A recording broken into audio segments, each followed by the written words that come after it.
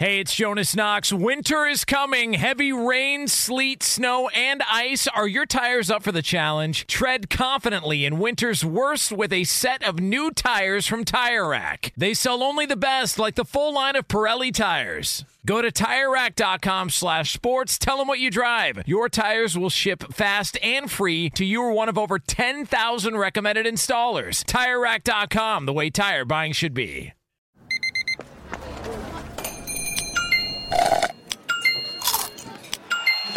With your Amex card, entertainment benefits like special ticket access and pre-sales to select can't-miss events while supplies last make every tap music to your ears. If you love sports and true crime, then there's a new podcast from executive producer Dan Patrick and hosted by me, Jay Harris, that you won't want to miss. Playing Dirty: Sports Scandals.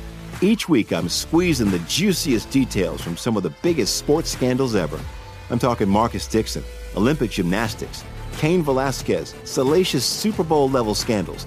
Join me on the dark side of sports by listening to Playing Dirty: Sports Scandals on the iHeartRadio app, Apple Podcasts, or wherever you get your podcasts. From LinkedIn News, I'm Jessie Hempel, host of the Hello Monday podcast. In my 20s, I knew what career success looked like. In midlife, it's not that simple.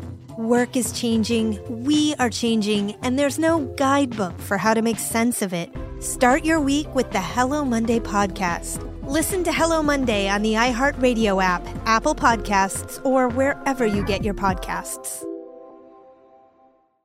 Live from the Geico Outkick Studios, where 15 minutes could save you 15% or more on car insurance. Visit geico.com for a free rate quote. I hope all of you are having fantastic Thursday mornings and you enjoyed the NBA and the NHL playoffs last night. We began with the earliest game on the schedule yesterday, Game 2 between the Pacers and the Cavs. And I got to be honest with you, I don't think there is any doubt based on the first two games that we have seen, the Pacers are better than the Cleveland Cavaliers.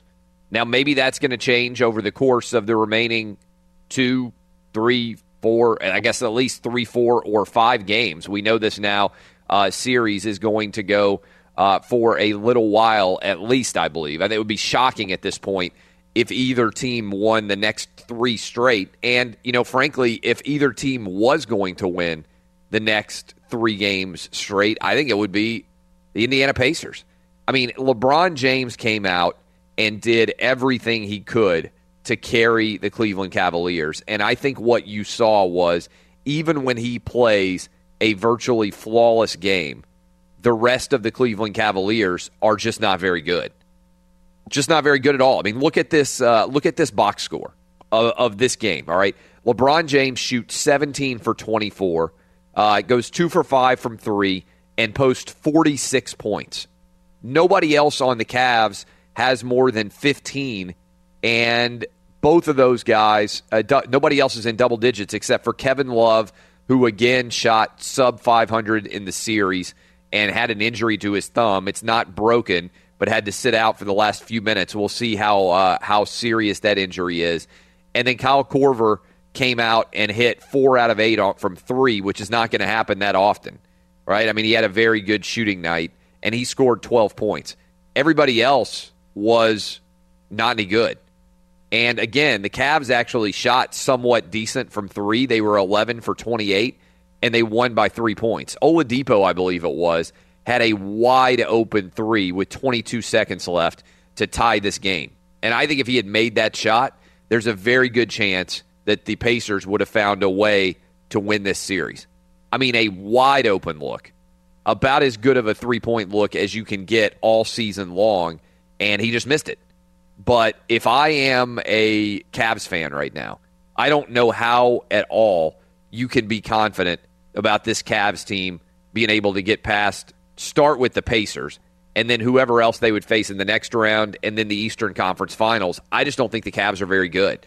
And I think that LeBron has come to that recognition too, because if you looked at the way this went down the stretch, there was nothing surprising about this game other than perhaps the start that the Cavs had when they put some distance between them and the Pacers were just never able to quite catch up. But going back home to Indianapolis on Friday, playing again on Sunday, LeBron's not going to have 3 days to get back into playing shape. He's not going to have, he played 44 minutes in the first game. He played 40 minutes in the second game. That's more minutes than anybody else has played so far in the series. And he had to carry the team this game, or else they wouldn't have had a way to win this series. They wouldn't have even still been alive because they would have lost at home 2-0 and been going back to Indianapolis, facing the possibility of potentially getting swept. I think worst case scenario, Indiana is going to split at home on Friday and Sunday. I think there's a pretty good chance they win both and they're up 3-1 coming back to Cleveland next week. And then our number one topic on Monday is, the Cavs are on the verge of getting eliminated. I don't think that this would be a surprise at all based on what we have seen through 2 games. And then you combine it, I know the regular season and the postseason are entirely different in the NBA, but the Pacers were 3-1 in the regular season, I believe, as well. Maybe should have won this game. And again, that was even with LeBron doing everything he could possibly do and having a pretty phenomenal game. 17-24 from the field and scoring 46 points. I just don't think that the Cavs have the horses. Now, if you're a Cavs fan, at least you can say, thank God Kevin Love wasn't injured. But to me, that's the best news other than the win that you got in yesterday's game. The other thing about this is, did you see late in that game when Oladipo went by, I believe it was Oladipo, went by LeBron and beat him to the basket for a layup? I don't want to over-exaggerate that moment, but LeBron had no lift to try to challenge that shot. You guys, if you were watching down the stretch, may remember that sequence. Oladipo went right by LeBron. And if you are used to seeing LeBron explode at the rim, and certainly the Golden State Warriors are, if you remember Game 7, Andre Iguodala will never forget it. LeBron had no lift. I don't know if that's a function of the minutes that he's played all season long. I don't know if that was him answering Ty Lue's challenge about how involved he wanted to see LeBron from the get-go. But LeBron didn't have much left at the end of that game. If they could have gotten it into overtime, I don't think LeBron had the horses, had the energy left to be able to play at a high level down the stretch. That's why if you watch some of these late possessions, did you see Hill with like 40 seconds to go, had the ball, had possession for the Cavs, never passed it, dribbled, got charged with an offensive foul going to the basket? I thought that was emblematic of the Cavs' offensive situation in general.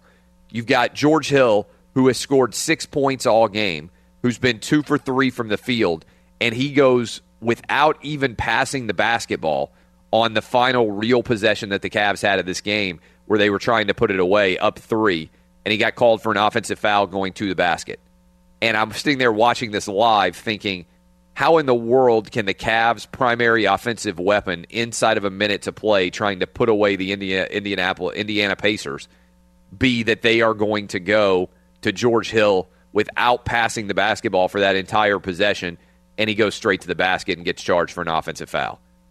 There's no way that can be your number one option as an offense in that scenario. Just pretty shocking. In the rest of the games, and I know a lot of you are paying attention to a ton of different series last night. There were a bunch of games on last night. Rockets dominate the Timberwolves.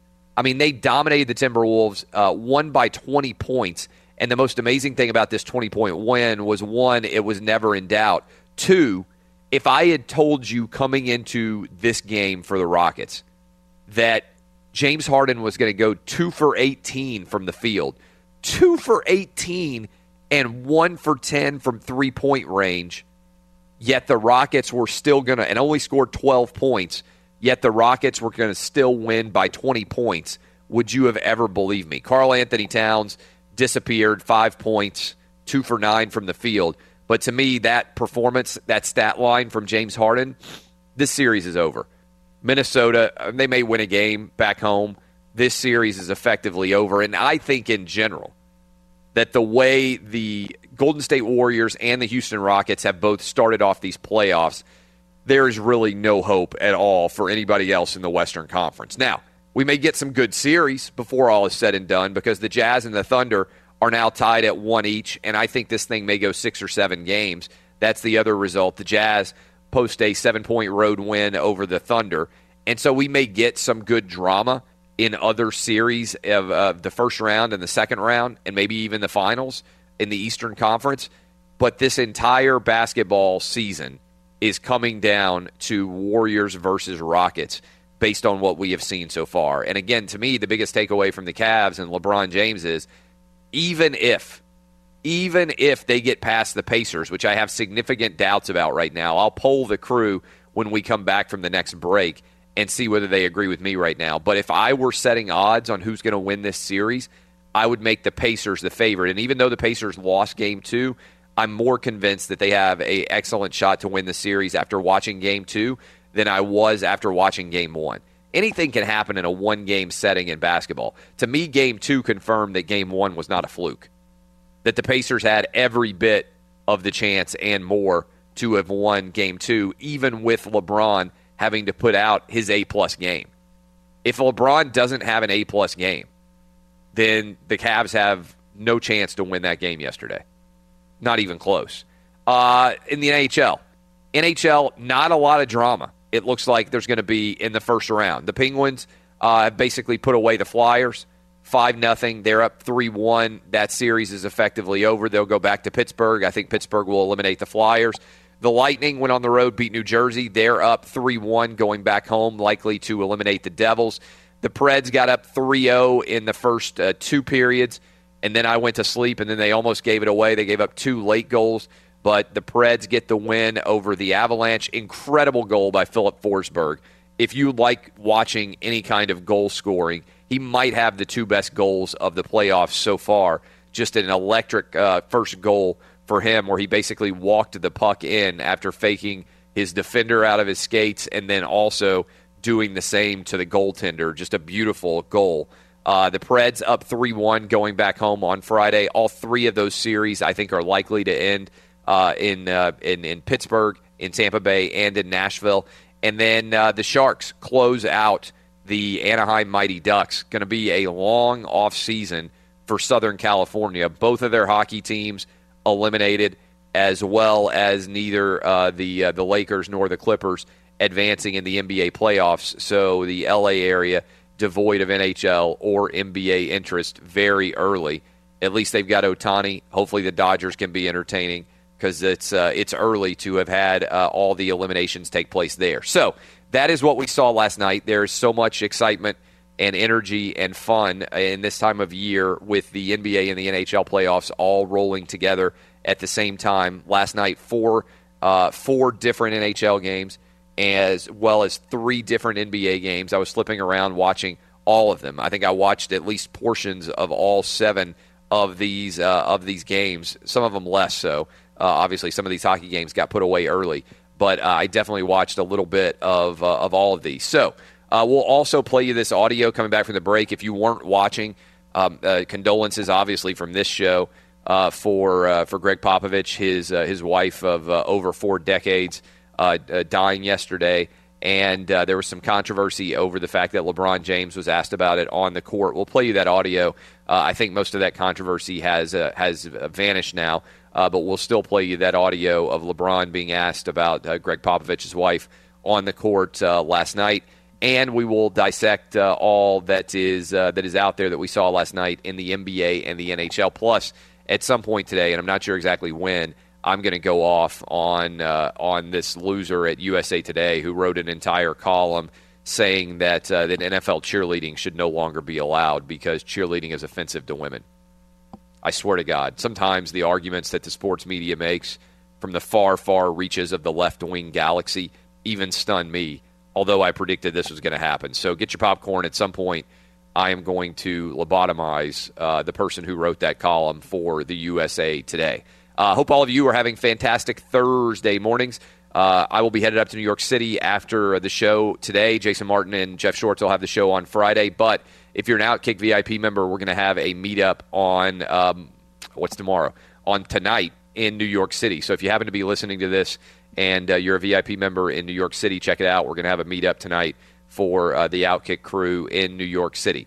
Thanks for all of you hanging out with us here this Thursday morning. We'll break down all these games and more and see what we think about the Cavs versus the Pacers. Am I wrong now to believe the Pacers are going to win this series? Anybody else agree with me? I'll put up a poll question, who you got, Pacers or Cavs. I'm curious to see what your reactions are. Go vote in that poll question at Clay Travis. Remember, always download the podcast. Loaded show coming for you. Thank you for waking up early with us. This is Outkick the Coverage on Fox Sports Radio. Car shopping can be confusing with terms like dealer price, list price, and invoice. TrueCar shows you what other people paid for the car you want, so you can recognize a good price when you're ready to buy a new or used car. Visit TrueCar to enjoy a more confident car buying experience. This is a confident show. Last night, a little bit of a flare-up on social media and beyond with the interview post-game with LeBron James. The interview began with questions about how the game had gone, how he had played. Quickly moved to LeBron James's thoughts on the death of Greg Popovich's wife, which it appeared when you listen to this audio. Let's just listen to it. I'll play it for you. This is what happened post-game last night during the Cavs-Pacers. LeBron, during this game, we got the really devastating news. The Spurs announced that Erin, Coach Popovich's wife, officially passed away. I know you're close with Pop. Any words or thoughts you'd like to share with him? Fans, we hope you enjoyed your evening here with us tonight. We look forward to seeing you right on Friday for the Game Watch Party. It starts at 7 p.m. Stop by the ticket office. I'm a huge Pop fan. I love Pop. That's such a tragedy, and my best wishes goes out to Pop and his family. I know that's devastating news, and it's just a lot. I mean, the NBA family, we all stick together. I know we compete every night, but something like this happens, it puts everything in perspective. So, I send my well wishes and my prayers up to the heavens above. I know the man above never makes a mistake, even when you sometimes have to ask why. But that's just terrible news, and best of luck to Pop, man, and everybody in San Antonio, the whole Spurs family. That's all I can say, Ali. The way that sounds, it sounded as if Allie LaForce had told LeBron James on the basketball court about the death of Greg Popovich's wife, and then immediately expected him on live television to respond to it, and it just seemed awkward coming off of, hey, what about that defense where LeBron's talking about Oladipo being left open for a three, and then she's like, oh, and also someone died. What do you think about it? This happened during the course of the game. But later LeBron said, and TNT reported, and I actually tweeted a video, which shows Allie LaForce telling LeBron James about the Greg Popovich wife news, asking him if he wanted to comment on it at all. LeBron saying absolutely. And so you can watch that video. Now, that turned into a little bit of a flare-up, but I wanted to go ahead and address that in the event that other people out there were still wondering what exactly had happened there. Having said all that, I put up a poll question. You can find me on Twitter at Clay Travis. Encourage you to find me there. I try to read my mentions as best I can, keep up with them, and generally try to see what you guys are sending me. You guys do an incredible job of making sure that I don't miss very much out there at all. And the poll question is, with Pacers and Cavs tied at 1 each and the series headed to Indianapolis now, who you got to win this series? 65% of you early saying the Cavs. I understand that feeling. If you've watched some of Game 1 and Game 2, I don't think there's very many people out there that would be able to argue anything other than the Pacers have been the better team in this series so far. Maybe that's going to change over the course of the next 3, 4, or 5 games. But personally, I don't necessarily believe so. I think worst case scenario, the Pacers are coming out of Indianapolis tied up 2-2, and it wouldn't stun me at all if they won on Friday and Sunday. Jason Martin, what did you think watching this Pacers-Cavs game? Well, I felt sorry for LeBron because LeBron goes out there in 40 minutes. This is the first time in his career, by the way, he's played all 82 games. He usually skips a few down the stretch at the end of the season, so that he's a little bit more rested up going into the playoffs. Couldn't do that, played everything this year. He's out there forever last night, 46 points, comes out there super aggressive in the first quarter, which is the exact opposite of what happened in Game 1 when he didn't take his first shot until there were about 2 minutes left in the first quarter, and the Pacers had already kind of set the tone for what that game was going to look like. But I looked at the plus-minus ratings last night for the Cavaliers bench in particular. If you don't know, plus-minus is a per 100 possession stat.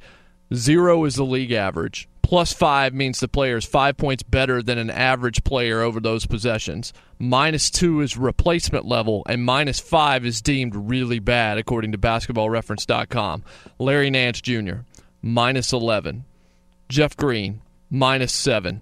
Jose Calderon, -11.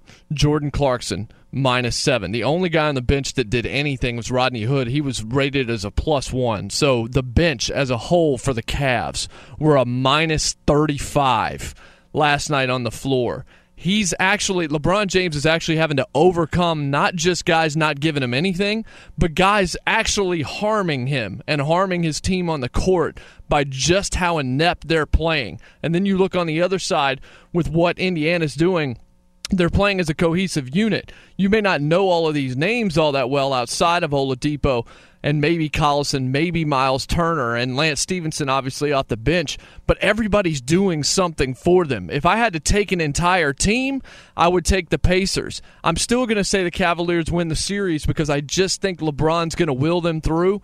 But at this point, if Toronto does not win the East, this is a huge failure on their part. I don't care who thinks they're underrated, who thinks they're overrated. They should cruise to the NBA Finals when you look at their roster and what they did during the regular season and what they should be capable of here. I personally felt sorry for LeBron because you can't ask a guy to go out and give you more pretty much than he did last night. He's also not the world's greatest free throw shooter, but he goes 10 of 13 from the stripe as well. I felt bad for him. I don't think the Cavs have a prayer of getting out of the East right now.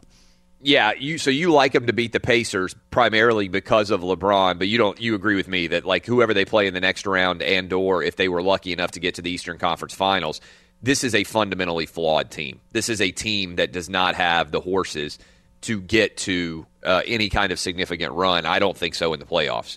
And by the way, if they got to the playoffs against the Warriors or the Rockets, got to the NBA Finals, I don't even know if they could keep it sorry for close. LeBron. Right? I don't even know if they could keep it remotely close against either of those teams from the West when you look at all the scoring options they would have. And by the way, the amount of additional wear and tear it's going to take on LeBron's body to get there. It's not like last year when the Cavs came out, would they go 16-1 or 16-0 or whatever the heck they went to get to the finals, just rolled through everybody.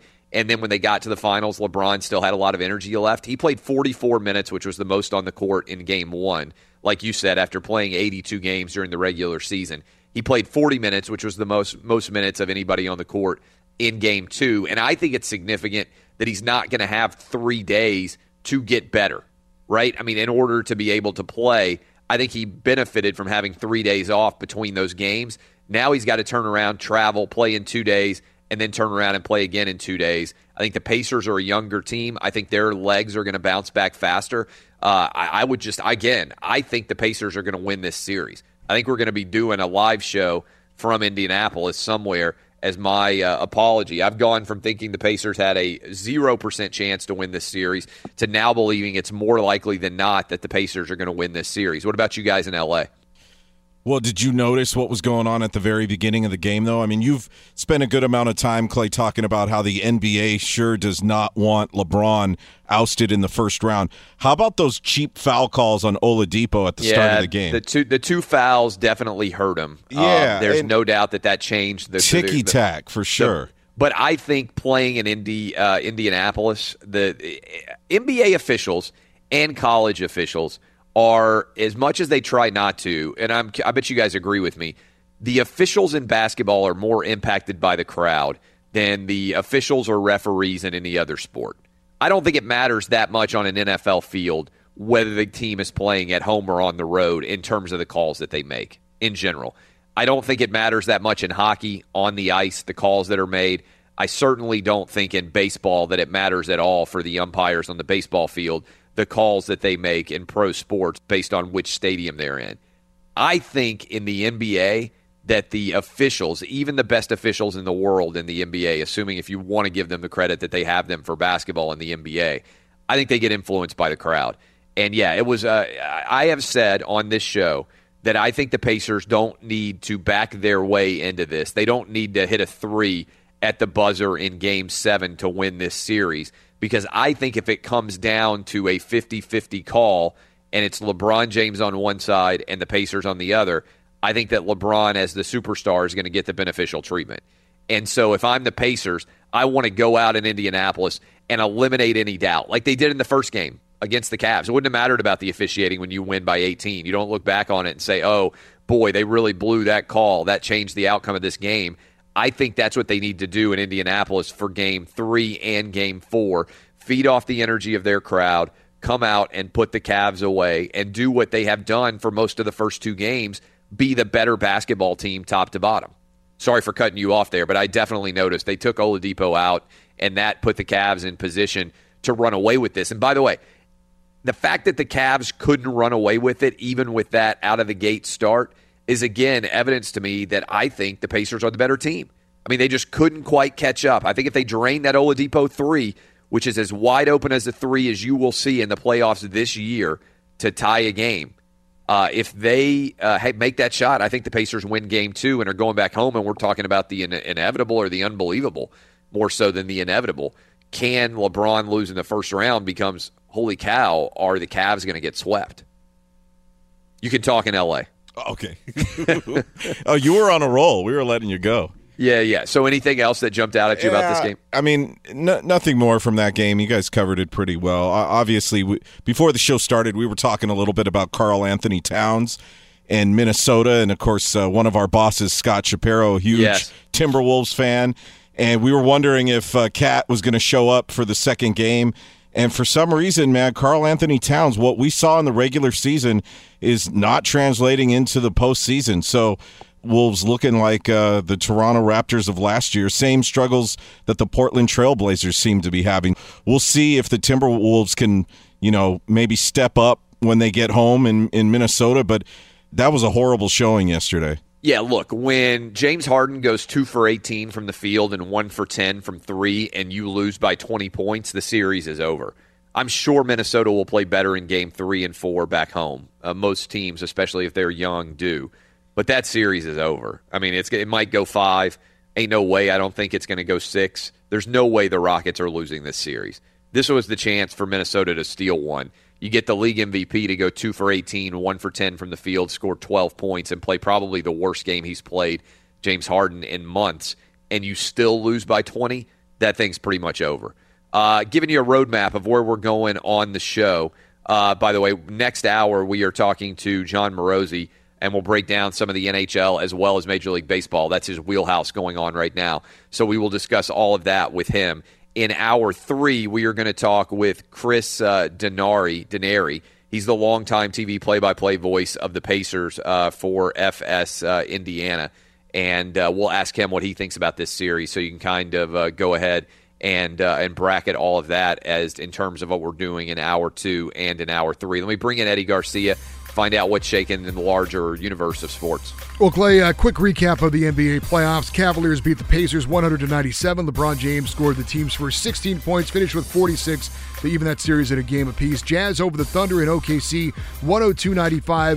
The Thunder's stars, Russell Westbrook, Paul George, Carmelo Anthony, 0 for 14 shooting in the fourth quarter. That series tied at 1. Rockets topped the Timberwolves 102-82. Houston with a 2-0 series lead. NHL Stanley Cup playoffs. Sharks beat the Ducks 2-1. San Jose sweeps that series in 4 games. They'll face Vegas in round number 2. Penguins blank the Flyers in Philadelphia 5-0. Pittsburgh with a 3-1 series lead. Lightning over the Devils in New Jersey 3-1. Tampa Bay a 3-1 series lead. And the Predators hold off the Avalanche in Denver 3-2. Nashville with a 3-1 series lead. This report brought to you by TrueCar.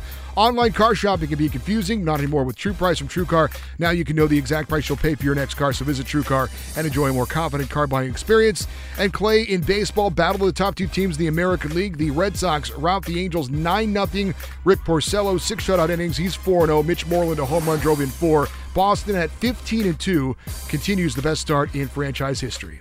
Eddie, while I've got you here, you're a resident hockey expert. Usually the first round of the NHL playoffs is a lot more interesting than it has been so far. Columbus and the Caps has been very good. Washington against the Columbus Blue Jackets. Other than that, these first 8 series, it seems like 7 of them are going to probably go 5 games or less. Is this a disappointing start to the NHL playoffs to you? Yeah, it is. And even, look, there have been some, like the LA-Vegas series. It was a sweep, but every game was a 1-goal game, so it was a closer series than that would indicate. If Toronto can win tonight against Boston, that series has potential to go 6 or 7 because they'll be even at 2-2.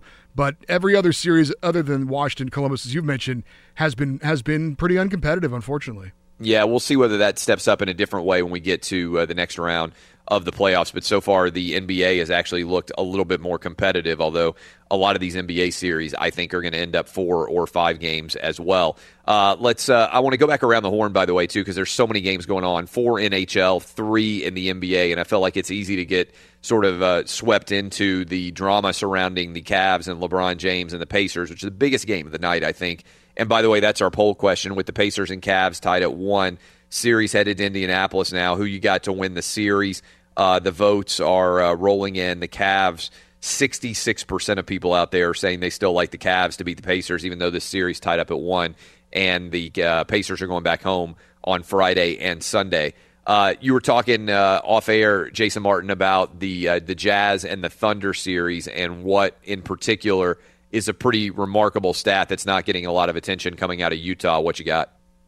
Yeah, Justin actually put it out on our chat there. He said basically that Donovan Mitchell last night broke Michael Jordan's record for most points by a guard scored in his first 2 playoff games, which is a pretty impressive stat. And Donovan Mitchell is more impressive by the idea that Oklahoma City knew going into this series he's the only guy wearing a Utah jersey that's going to be able to get his own shot when he wants it. So they know how they have to defend him, yet he still goes out there and has 28 last night and leads them to a win on the road in Oklahoma City when the matchups almost all favor OKC all the way around. However, 10 of 25. Dude had to take 25 shots to get 28 points last night, 8 of 9 from the free throw line. So he definitely had to earn it.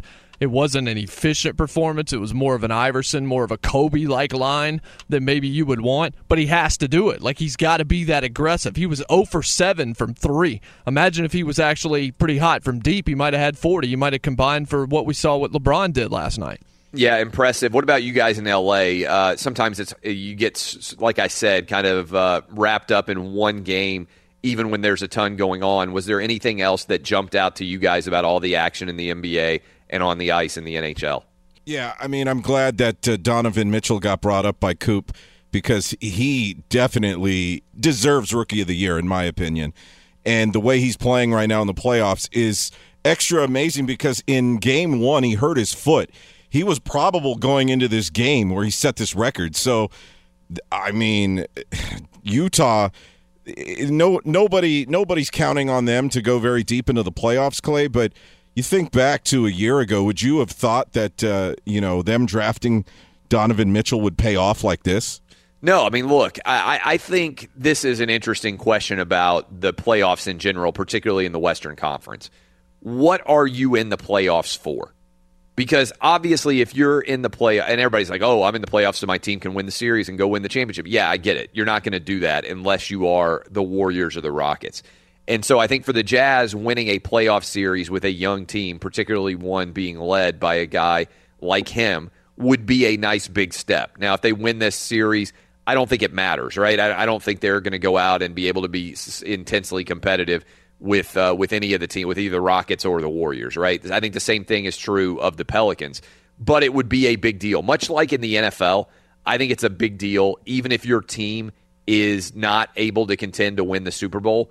Winning a playoff game in the NFL is a big deal. I think winning a series for a young team in the NBA can be similarly big. Like I said last year, when Marcus Mariota, who's 24, 25 years old, by the way, just announced that both he and Jameis Winston are going to get their fifth-year extensions picked up, going to make over $20 million in year 5. It's so hard for young quarterbacks to get to the playoffs, and then so hard as well for young quarterbacks to get to the playoffs and win a game, that is a big step. for a young quarterback. I think for a young team in the NBA, winning a series can be a big step to know not only are we good enough to make the playoffs, which is the first goal, the next goal is to get to the playoffs and not just be a bystander, be good enough to win. And so I think that's probably the goal, frankly, of a lot of teams this year in the NBA playoffs, where there's a lot of good young talent, but also a lot of teams that haven't won a series or haven't advanced very far in the playoffs at all. So I think that's worth following. All right, when we come back, I am going to tee off on this column in USA Today arguing that NFL cheerleaders should no longer exist. This really happened. This column was written. Get your popcorn. I am going to lobotomize this writer. Next, I'm Clay Travis. South Kick the Coverage on Fox Sports Radio. Wouldn't you love a bigger tax refund? TaxSlayer was highest rated for maximum refund, so you have more cash to spend on whatever the heck you want. This tax season, go out and slay it. Max your refund at TaxSlayer.com. My political beliefs in general, pretty libertarian. I believe that every guy and every girl should be able to do whatever they want from a legal perspective. So long as it's legal right now, I think you should be able to do whatever you want from a consenting adult perspective. That's my perspective. You can disagree with me. You can have different opinions, but I'm not very often out there saying, hey, I don't think you should be able to do this. There is an article out right now on the USA Today website that I knew was eventually going to come out, and I'm going to read several of the sentences from this article. And one of the things before I start with this that drives people crazy is I say that I'm a feminist. People say, what do you mean by that? My position on women's rights and feminism in general is I believe women should be able to do whatever they want to do legally, just like I believe that men can do. And so if women want to be cheerleaders, and by the way, I'm married to a former NFL cheerleader who cheered for the Tennessee Titans, I think they have the right to do that. I think that other people shouldn't decide what women can do. And I think oftentimes there is a cord of feminism, if you want to call it that, which is about restricting what women can do because it makes some other women uncomfortable. And I think that is the absolute height of hypocrisy. And so let's start here. This is the opening of this article on USA Today. The Houston Texans aren't even bothering with the pretense.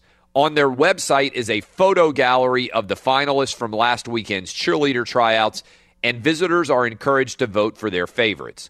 Are these action shots of the women that highlight their athletic ability or dance skills? Do they include a list of their qualifications? Of course not. They're headshots. Sorry, head and chest shots. Close-up ones at that. The bitter to ogle, you know. Is it a surprise that cheerleaders would be picked based on their attractiveness? I mean, and why is that wrong? The women know that they're being judged based partly, to a large extent, on what they look like. Why would it be a surprise that people would judge cheerleaders based on how they look? They're basically models. What do we do with models? Male and female. We judge them on how they look. And by the way, what do we do at the NFL Combine? We judge guys based on how they look in spandex. It's one big meat market. When you are in a physical business, you are judged based on how you look physically. Guys still make fun of what Tom Brady looks like at the NFL Combine when he came out in his boxer shorts and looked like the dude at your fraternity house who just woke up after a late-night bender of where he drank 20 beers. The guy had no muscle definition. People tweet it out every time that Tom Brady wins a major football game. Look at this guy. And it's not uncommon. Look at what's happening with Sports Illustrated this week. Saquon Barkley's on the cover, ripped as all get out, saying that he deserves to be the overall number one pick. If he were a fat dude, if he looked like Jerome Bettis, you think they'd have him on the cover of that magazine shirtless, saying he deserved to be the number one overall pick? People look at Saquon Barkley without his shirt on, and they say, damn, this dude is a beast.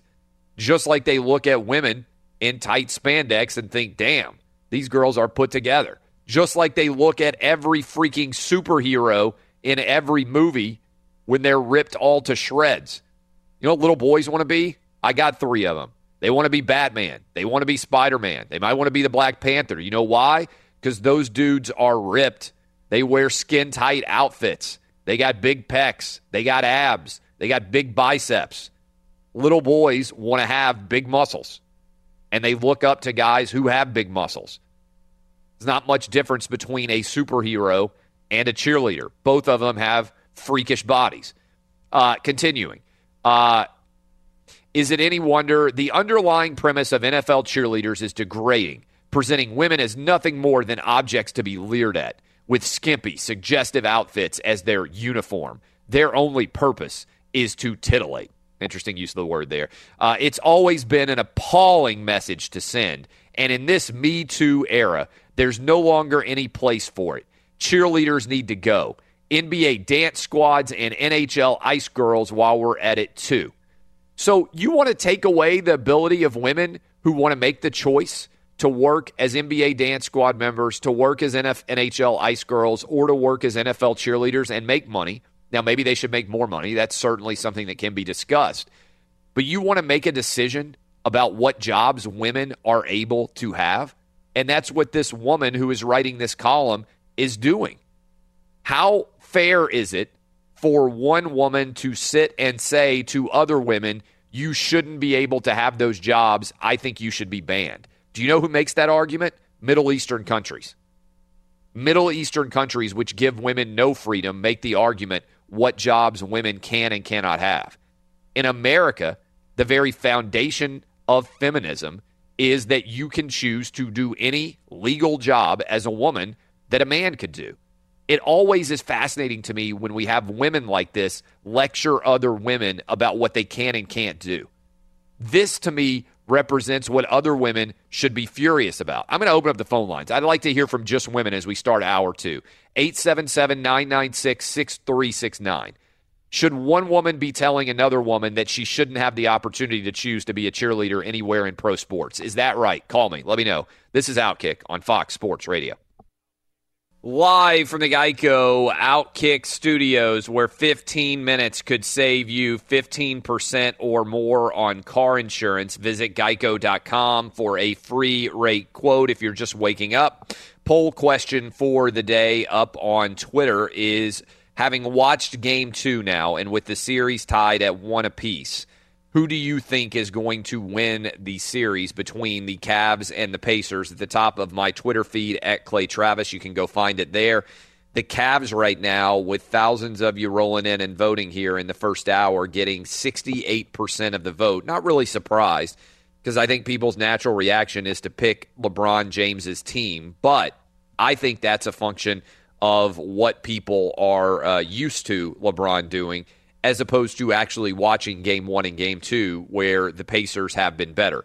The Rockets are going to eliminate the Timberwolves, not a lot of doubt there, but when James Harden goes 2 for 18, 1 for 10 from the field, scores only 12 points, and you still lose by 20, yeah, that series is over. The Timberwolves are going to probably get swept. Maybe they win one game at home. Regardless, that series is over. I think you look at the Oklahoma City Thunder going up against the Utah Jazz is a series that could go 6 or 7 games. I think certainly we could think that about the 76ers and the Heat, and we'll see whether the Portland Trailblazers can bounce back and get a win on the road in New Orleans. Otherwise, I think we're headed towards what we expected before the season started, certainly in the Western Conference, which is the Warriors rolling right into the Western Conference Finals, going up against the Houston Rockets. Whoever wins that series, I believe, will win the NBA title. The NHL playoffs. The NHL playoffs have so far not been that exciting. If you take away the Caps against the Blue Jackets, Washington against Columbus, which is right now a 2-1 lead for the Blue Jackets, and every road team has won those series, it looks like we're headed for a lot of 4 or 5 game series in the first round of the NHL. Maybe only 1 2-2 series, maybe none. We'll see what happens tonight in that Caps-Blue Jackets game, but not a lot of excitement so far in the early rounds of the NHL playoffs in terms of series going 6 or 7 games. I just on this column that you knew was coming, right? I mean, you knew it was going to come eventually, that somebody would argue cheerleaders are unacceptable, they're sexist, they shouldn't exist in the NHL, they shouldn't exist in the NFL, they shouldn't exist in the NBA. And so it's happened. This lady at the USA Today who makes a living writing columns that nobody agrees with. This woman has been telling other women what they should or should not be able to do.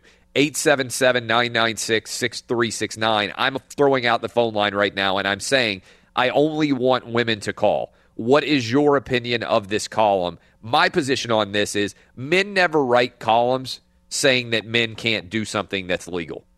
Can you think of a column that a man has written where he's saying no men should be able to do this?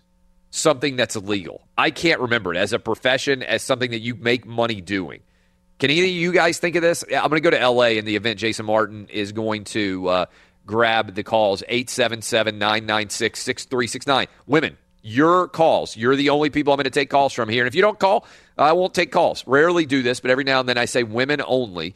All the women out there listening on Outkick, I'd like to get your opinions. It's your opportunity to weigh in exclusively because I think this is a women-related question more than it's a man-related question. 877-996-6369. But in L.A., can you guys remember any guy ever saying to another guy, you shouldn't be able to make a living doing this? Like, I don't even think this idea exists in male thought where, like, okay, you decide that you don't like somebody making a living doing something, but I can't. Can you ever remember even hearing this? Like, you could say, I think you're an idiot if you take X job, or like, man, you should do something else with your life. Like, I'm not talking about that. I'm saying you should not be able to make money doing this. Can you ever remember hearing that about a guy in any profession, in any walk of life? No. Right? I No. mean, like, even the idea, maybe I'm missing it. I mean, you could certainly tweet me if you've ever thought about this, but I don't even think the concept of one man telling another man what legal job he can or can't do even exists in male interaction in any way. Only women write these kind of columns saying, oh, no other woman should be doing this. And to me, that is sexist. I understand if you're saying, like, I don't think this should be legal, right? If you decided you just hate, you just hate pornographic movies. And you're like, I don't think that pornographic movies should be legal in this country and nobody should be able to be a porn star. Okay, I mean, I don't agree with you because, again, I agree. I believe that that you should be able to make a living doing all sorts of things, right? I tend to be a libertarian in these sense. But I can't even think of a thing that a guy would argue about another. Maybe the only thing I can even think of is age restrictions. Oh, you shouldn't be able to go pro at 18 years old. Like, maybe that's a little bit of a restriction, but it's not like anybody's out there saying, hey, you shouldn't be able to do. Like, I can't even conceptualize of a man writing a column directed to other men about something like this. That, like, I don't even believe that a man could write a column saying that cheerleaders shouldn't exist, because I think that would be even more sexist. Like, but women have this idea that they can lecture other women about what behavior is appropriate and what behavior is inappropriate and what is sexist and what, like, all these things. To me, I really do call myself a feminist, and the reason why I say that is because I believe that a woman should be able to take any job that she wants, and just the same way that I believe a man should take any job that he wants. And one of the things that people get that triggered about who don't like me is I try to treat everybody the exact same on this show, right? I mean this legitimately. If regardless of what your race, your gender, your ethnicity, your religion, where you were born, what your parents did, I try to. You may not like the way I treat everybody, but I try to treat everybody in the world of sports and beyond the exact same. And behind the scenes, yeah. And, right? I mean, like, I don't. You yell at all of us equally. Berate you all the time, like you cry yourself to sleep at night. But I treat everybody the same. It's even more of a head scratcher that she would write this when the Rams just hired 2 male cheerleading dancers. We talked about this on the show here just a couple of weeks ago. Yeah, and look, when my wife was a Titans cheerleader, the Titans, when they initially were in the first, 6 or 7 years that they were in Nashville, they had male cheerleaders too, and they would do some stunts, and then they eventually phased out the male cheerleaders. Right. But I actually got invited. The ones here are actually dancing now. Yeah, right. I actually got invited to be the keynote. Which is pretty funny in and of itself, at the NFL Cheerleader Alumni Reunion event, which is going on here in Nashville, because my wife's an NFL cheerleader alum. And so, I don't know, there are hundreds of former NFL cheerleaders that are coming in, and they want me to speak, which is an irony now that I'm talking about this.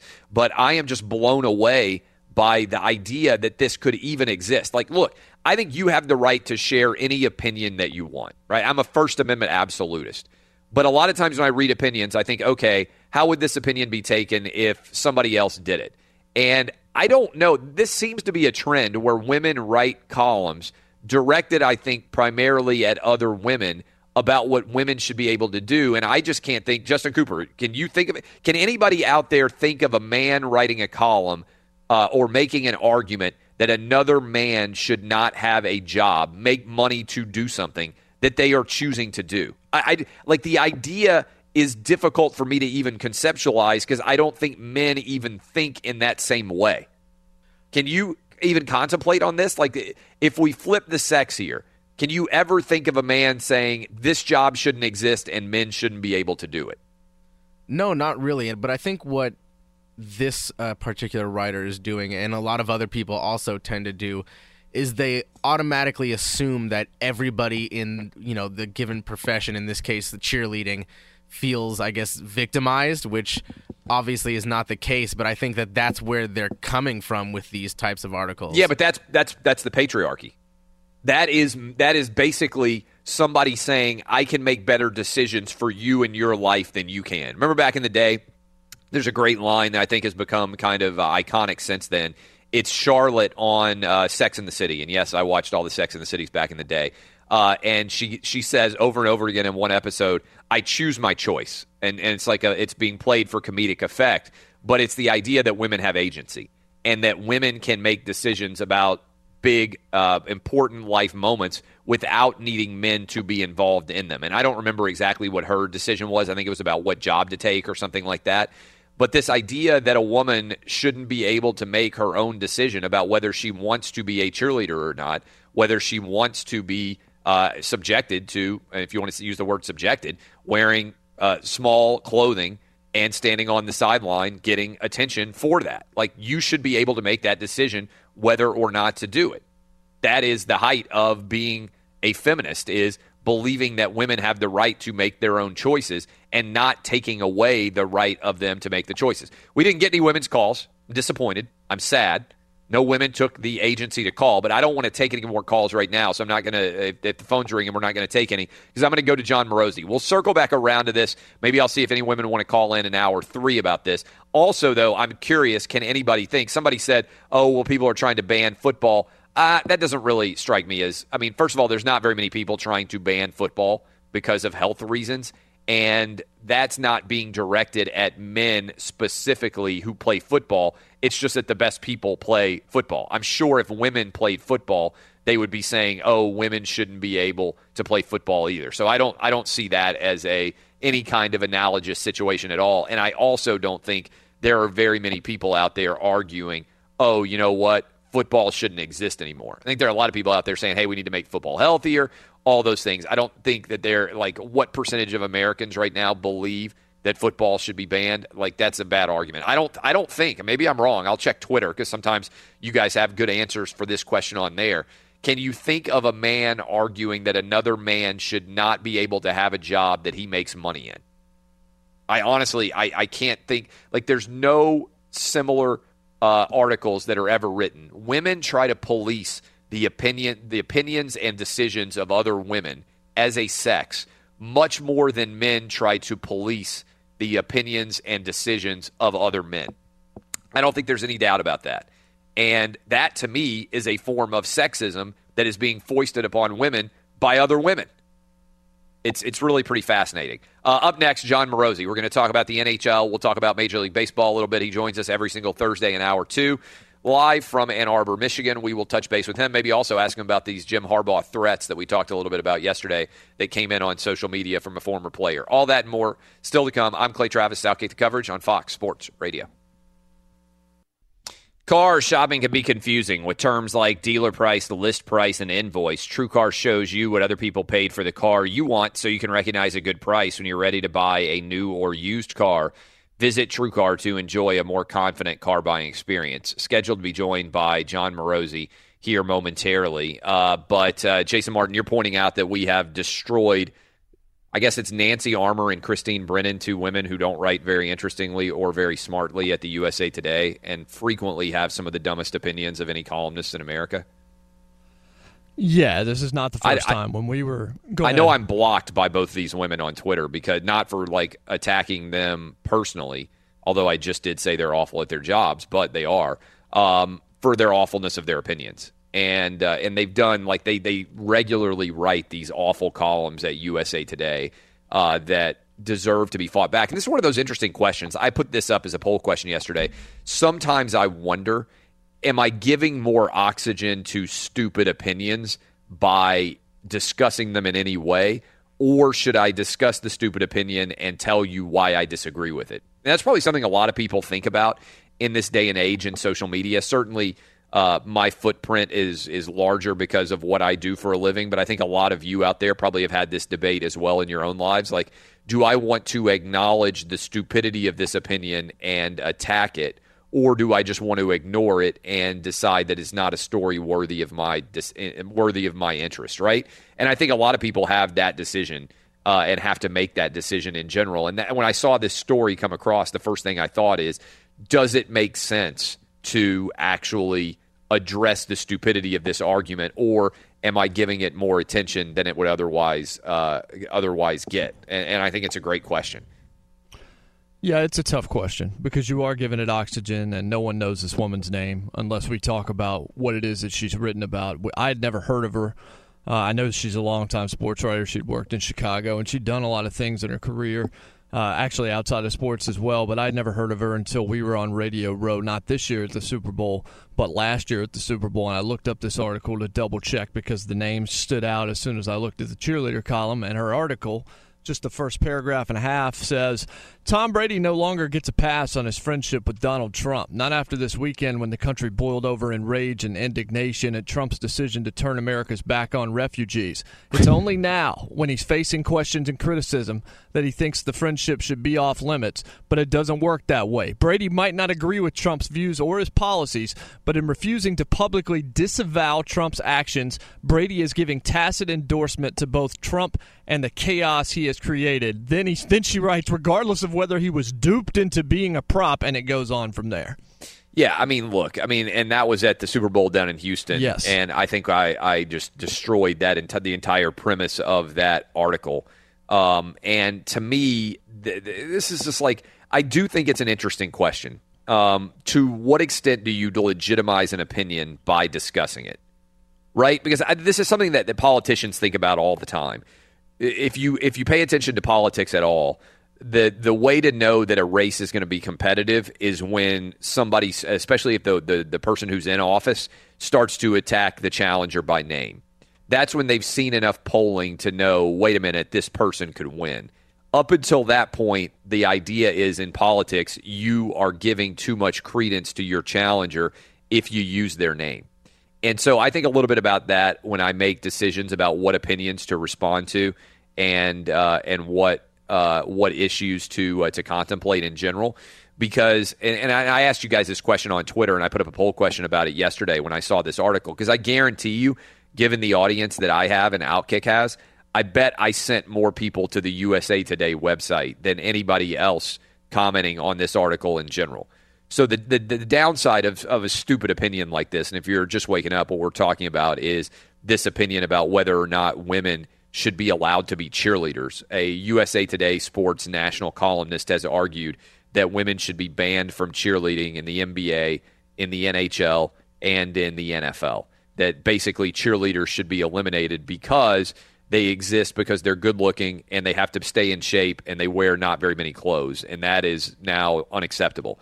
And the question that I have spiraled it into is, I think, an intriguing one. One, my argument is the reason that I believe that I would qualify as a feminist, and I mean this not even in a joking fashion, although it is funny because it drives people who are on the far left wing crazy in this country.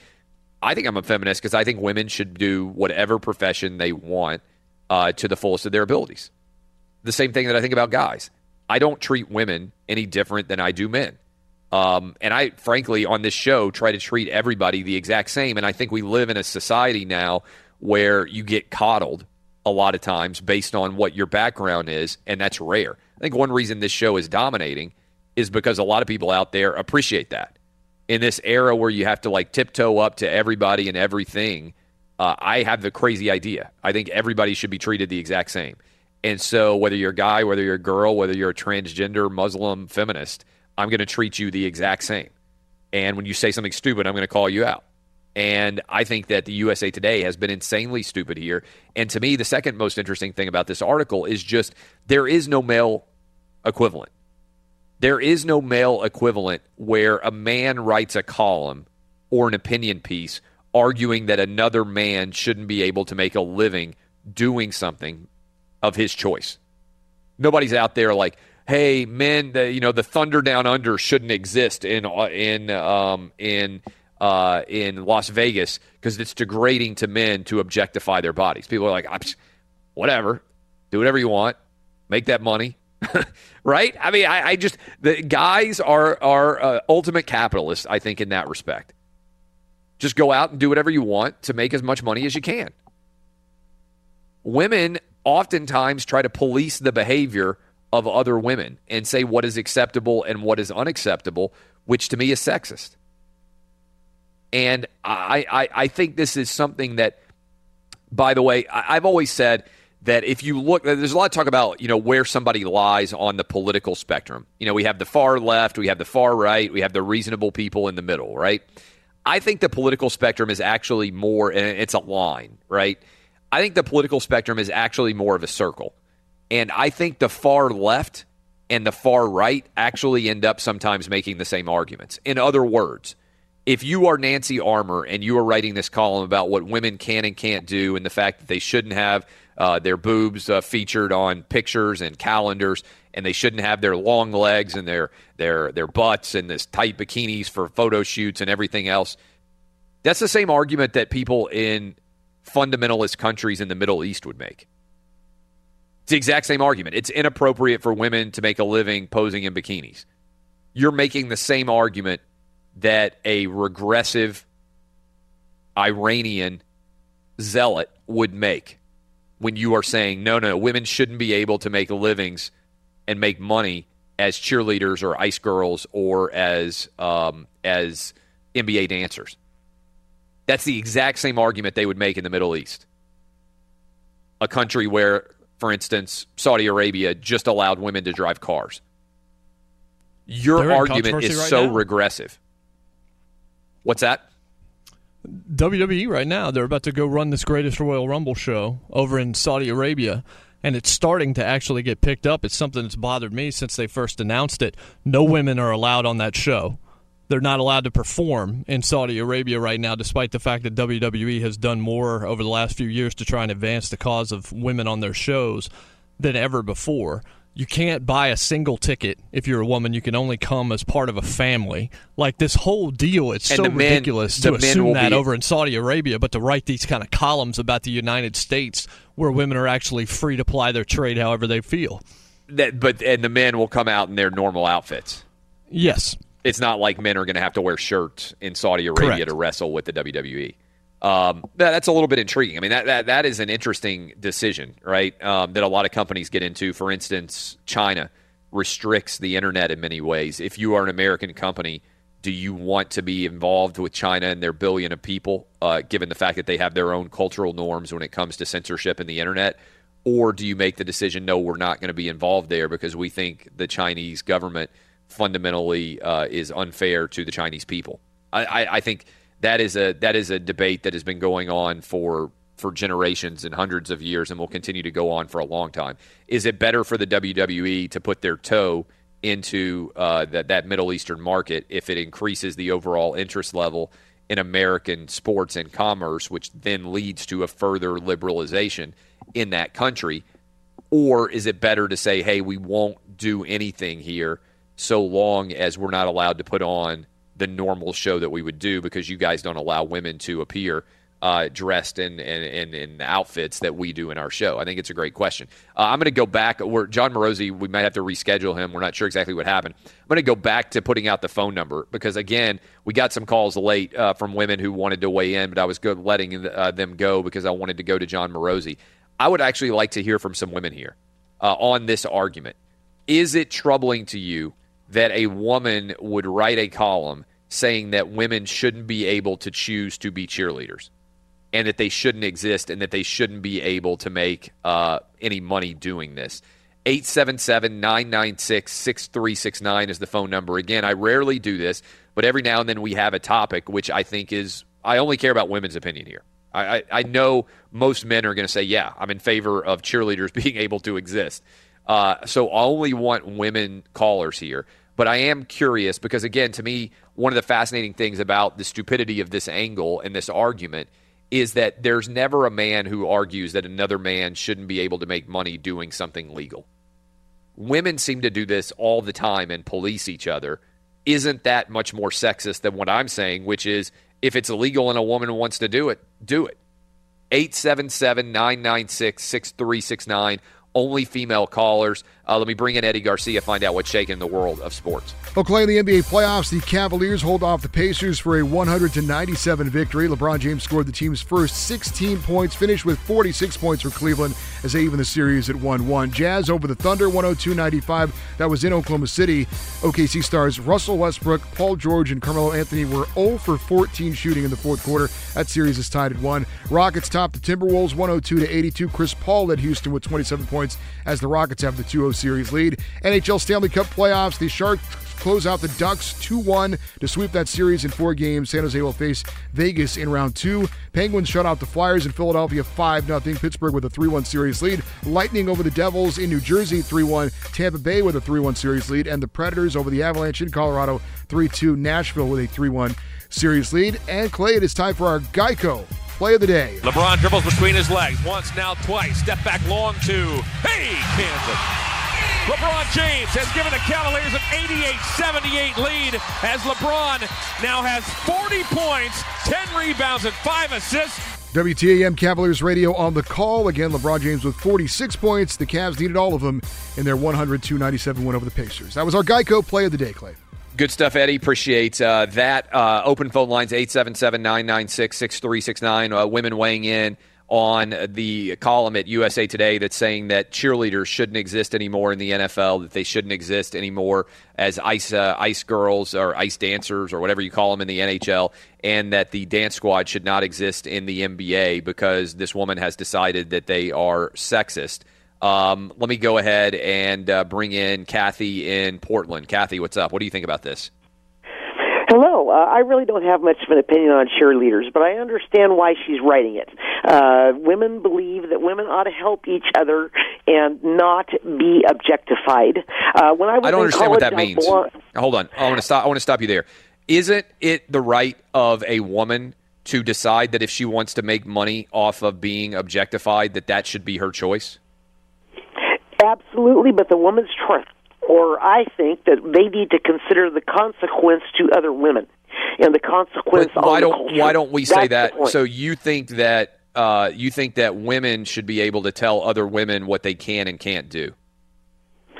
Because she's not arguing they should. No, hold on. She's not arguing they should consider the consequences of their actions. She's arguing they shouldn't exist. I'm not arguing, sir. I'm not arguing her article. I'm arguing that's how this has happened. When a group has less power than white males, they tell their members. Hang up on her. Look, if you're going to call in and maybe I should have left her on. If you are going to come in and go with white male privilege argument, your argument is so dead on arrival that you need to get the F out of the show. There are so many insanely poor white men up early in the morning right now driving to work. Like, where the hell is my white privilege? I'm making $10 an hour. I'm getting up at 4 a.m. I'm busting my ass like crazy. I'd love a little bit of this white privilege that I hear so much about, this white male privilege. We've got a bunch of calls coming in, 877-996-6369. It's one thing if you want to argue, hey, women, think about the message that you're sending to other women by being cheerleaders.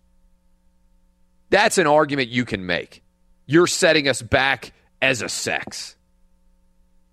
I don't agree with that argument, and I still think it is a ridiculous argument to make, but that's an argument you can make.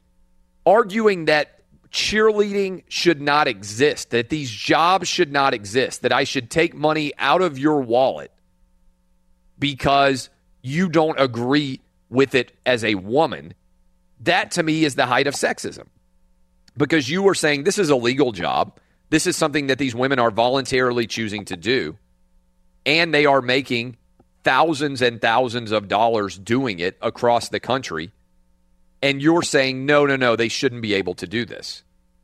That's different than arguing, there are some consequences that we believe reflect poorly upon the sex. And by the way, cheerleading is not going to change the objectification of women. Women objectify other women. Men objectify other men. We look at people and judge them based on their physical appearance. That's the entire purpose of the fashion industry. That's the entire purpose of the meat market that is the NFL Combine. Guys come out shirtless and get their body fat analyzed. Guys in the leagues across the country have weight requirements in their contracts if they have issues with weight.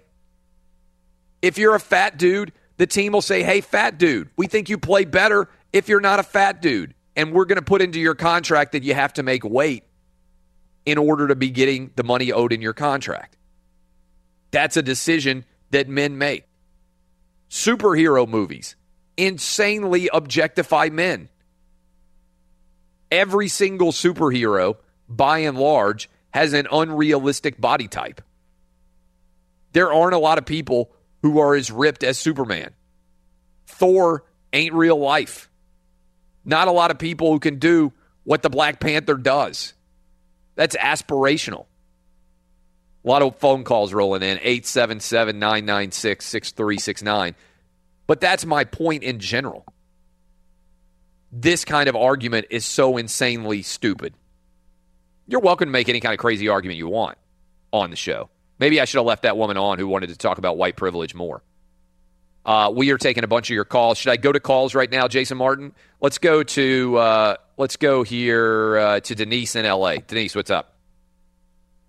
Hi, yeah, it's a really interesting discussion, and I guess the first thing I wanted to say is I agree completely with you about all of your points, especially about the political continuum really being a circle. I think that the far left and far right tend to be hysterical reflections of each other. It is amazing, isn't it? We don't hear a lot of discussion about that. It is, and I might find spritz head cheerleaders not to my taste, but that's what the U.S. is about, and I think your market arguments are correct. That said, I'd also like to hear from you about what I think is a deeper issue, which as I think that there's a cheerleader or a former cheerleader with the New Orleans Saints who recently sued the NFL regarding, I think, fair labor practices. And I think the bigger issue, if women were sensible at all, they'd be focusing more on the kinds of rules that these cheerleaders I think that's submit to. Yeah, I think that's a good argument. And I think, frankly, you could argue that the cheerleaders deserve more money for what they're doing. Now, there's also, thanks for the call, there's also a markets-based argument here, too, right? The teams would likely respond, we only pay the cheerleaders what we need to pay the cheerleaders. There are hundreds of women who are coming out competing to try to get these jobs.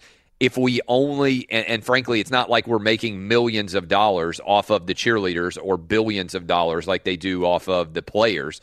And so they're probably sitting back saying, frankly, we don't have to pay any more than we do because the market has so many people who want to do this for the price that we pay that we feel like we're paying accurately. Now, my response, I think I wrote this recently, is I think every cheerleader should make $20,000 a year, right? It's not a full-time job. It's a part-time job. But I think every NFL team could afford to pay all the cheerleaders $20,000 a year. And I don't think they would be going to the poorhouse over it, and it might make it a little bit more competitive to get these gigs. I think that's a smart way that they could help out here. And in general, there is obviously a ton of interest in these jobs. All right, we're going to take your calls. We'll continue. We'll come back. and continue to get to you. So everybody who's waiting will get to you, and I don't have the list in front of me right now, but we had a bunch of names. 877-996-6369. You can weigh in on this ridiculous column. Women shouldn't be able to be cheerleaders anymore, according to a writer, columnist at USA Today Sports. 877-996-6369. I only want female callers. This is Outkick the Coverage on Fox Sports Radio. What does it mean when Geico says just 15 minutes could save you 15% or more on car insurance? It means you probably should have gone to geico.com 15 minutes ago. Good point, Jason Martin. I'm going to take some calls here in a moment. But your point about the WWE, it basically exists because of the male body, right? Like the entirety of wrestling is predicated on what guys look like without their shirts on. Yeah, I mean, it's basically superheroes in a different way, and it's an aesthetic business, and unless you are just the most charismatic person anyone has ever seen, you better have a good body or you're not getting on TV. Vince and if McMahon you get fat, was such a... Like, they would be constantly like, hey, you better stop eating, work out more, take more steroids, whatever you got to do to look ripped by the time you get out in this arena, like, you better do it. Yeah, I mean, even right now, like Samoa Joe, who's a pretty big star in WWE, Roman Reigns called him a fat ass on Monday Night on Raw, so he kind of became comic relief there, but he's good enough that he's able to overcome that. Vince McMahon is so obsessed with bodybuilding culture that he takes whatever supplements and steroids he needs to keep himself looking the way that he does right now, and he goes to bodybuilding competitions all over the country to try to find his next stars because it's all about the body. I can train you to be a professional wrestler, but I can't necessarily train you to look like however it is that you need to look to make money for WWE the way that they see each other. It is as aesthetic a business as it gets. It's very similar to cheerleading. There's a lot of talent involved, but just as there are a lot of people that are out there that are better singers than Kelly Clarkson or Taylor Swift or anybody else, they don't have that look, so you don't know who they are. Yeah, Kelly Clarkson may be a bad example there. Maybe Carrie Underwood. Yeah, probably so. Yeah, Carrie Underwood Rihanna. Before the facial problem. Somebody, Jesus. Jesus, I'm going to have to fire you for sexism. Linda in Indianapolis. What's up, Linda? Hi. I was just calling in because my niece was a Colts cheerleader. Yes. And she worked really hard to become that. Right. I mean, my wife was a Titans cheerleader. So, I mean, she was an NFL cheerleader. I just think it's crazy that you would. I mean, and again, yes, the amount of effort and energy and commitment it requires to be able to make one of these squads is really impressive. And also the amount of time that you're going to spend once you make the team, it's an amazing amount of interest and talent that you have to have. And I just think it's crazy that they're saying that this woman's saying for USA Today you can't do this. Well, I do too. I think that everybody should have the right to do what they choose within means, of course. There's nothing immoral about being a cheerleader. What do you think, Linda, when you hear in high school? Yeah, when you hear the argument, Linda, that women shouldn't be able to do this because another woman doesn't think you should be able to do that, there's no male equivalent to that. There's no male who says, hey, you shouldn't be able to do this job because I don't like you doing this job because of what it says about our sex. Like, that to me seems like sexism. Oh, she dropped off accidentally there. I mean, that's my argument here, is that my argument on the most basic level, if you listen to this show regularly, is that I believe that men and women should be able to make whatever legal choices they want to make that make them happy. And so if you decide as a woman, I want to be a cheerleader, I think I will be happier and more fulfilled if I am an NFL cheerleader or an NBA dancer or a NHL ice girl, that's your choice. You have the right to make that choice. I, as a guy, don't have the right to tell you, and certainly I don't think a woman would either, no, you can't do that because that makes me uncomfortable. That doesn't exist for men. Let's go to, I said I only wanted male to female callers, but Michael in Texas, he's being sexist, and he decided to call anyway. Michael, what's up? Hey, how you doing, Clay? I'm living the dream. Hey, man, I was calling to tell you that I think the objectification of women coming from women is coming from insecure women. They're putting their insecurities on the other women. Most of these cheerleaders and dancers, they're very attractive, fit women, and and men enjoy looking at them, and that's what it comes down to. And if a woman is saying, well, I don't like that, I don't want my husband or boyfriend looking at that, so I believe it's objectifying women. That the lady you had earlier that was screaming, white male privilege. I mean, to be honest, she sounded like an unattractive, fat, unhappy woman. And I'm going to leave it at that, and I'll let y'all get back to it. It's Michael in Texas. I mean, look, there is an argument out there that there doesn't tend to be supermodels arguing that supermodeling shouldn't exist. I don't know. Maybe I'm wrong, but I haven't ever seen an incredibly gorgeous, beautiful woman being like, you know what I find objectifying? The Victoria's Secret fashion contest. Maybe they're out there, and I just don't hear them. Seems to me that it is a lot of women who are insecure about themselves arguing that they don't want good-looking women to be able to make a living partly based on their looks. I'm not in that great a shape. You don't see me arguing, hey, you know who makes me really uncomfortable? Triple H when he's 50 years old or whatever the hell he is, and he gets in the ring and he has a 0% body fat. I never hear a guy argue that. I never hear a guy being like, you know what? Wrestling shouldn't exist because these dudes are a lot better looking without their shirts on than I am. I never have heard a guy argue that. Never heard a guy say, you know what? We got to get away from these superheroes having these skin-tight outfits. The Black Panther, Batman, Superman. Look how ripped they are. They got abdominal muscles. They got muscles I ain't ever seen on my own body. Never hear a man saying, hey, I don't like how tight that outfit is. I don't like the fact that that when I watched WrestleMania, none of the men had their nipples covered. They all had big ripped abs and big ripped pectoral muscles. They got back muscles I didn't even know existed. What the hell is a deltoid? They got triceps coming out every different angle. They got muscles. Never hear that guy argue that. I wonder why that is. Maybe it's just some guys are like, yeah, that guy's a lot more ripped than I am. Probably spends a lot more time in the gym. I wish I was that ripped. All right, going to go ahead and continue with my life. Not going to try to argue that because somebody else is better looking than me, they shouldn't be able to make money off of it. But I don't know. It's kind of interesting that you never hear the guy side. We objectify too. Everybody wishes they looked like the wrestlers. Every guy who's listening right now wishes he was as ripped as J.J. Watt is. 100% we all do. We're not. But guess what? We deal with it.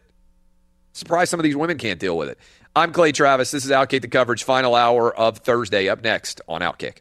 Live from the Geico Outkick Studios, 15 minutes could save you 15% or more on car insurance. Visit geico.com for a free rate quote. The unbelievable stretch of amazing opportunities and hookups here when it comes to the NBA and the NHL playoffs continue. Last night, 3 NBA games and 4 NHL games for those of you waking up across the country.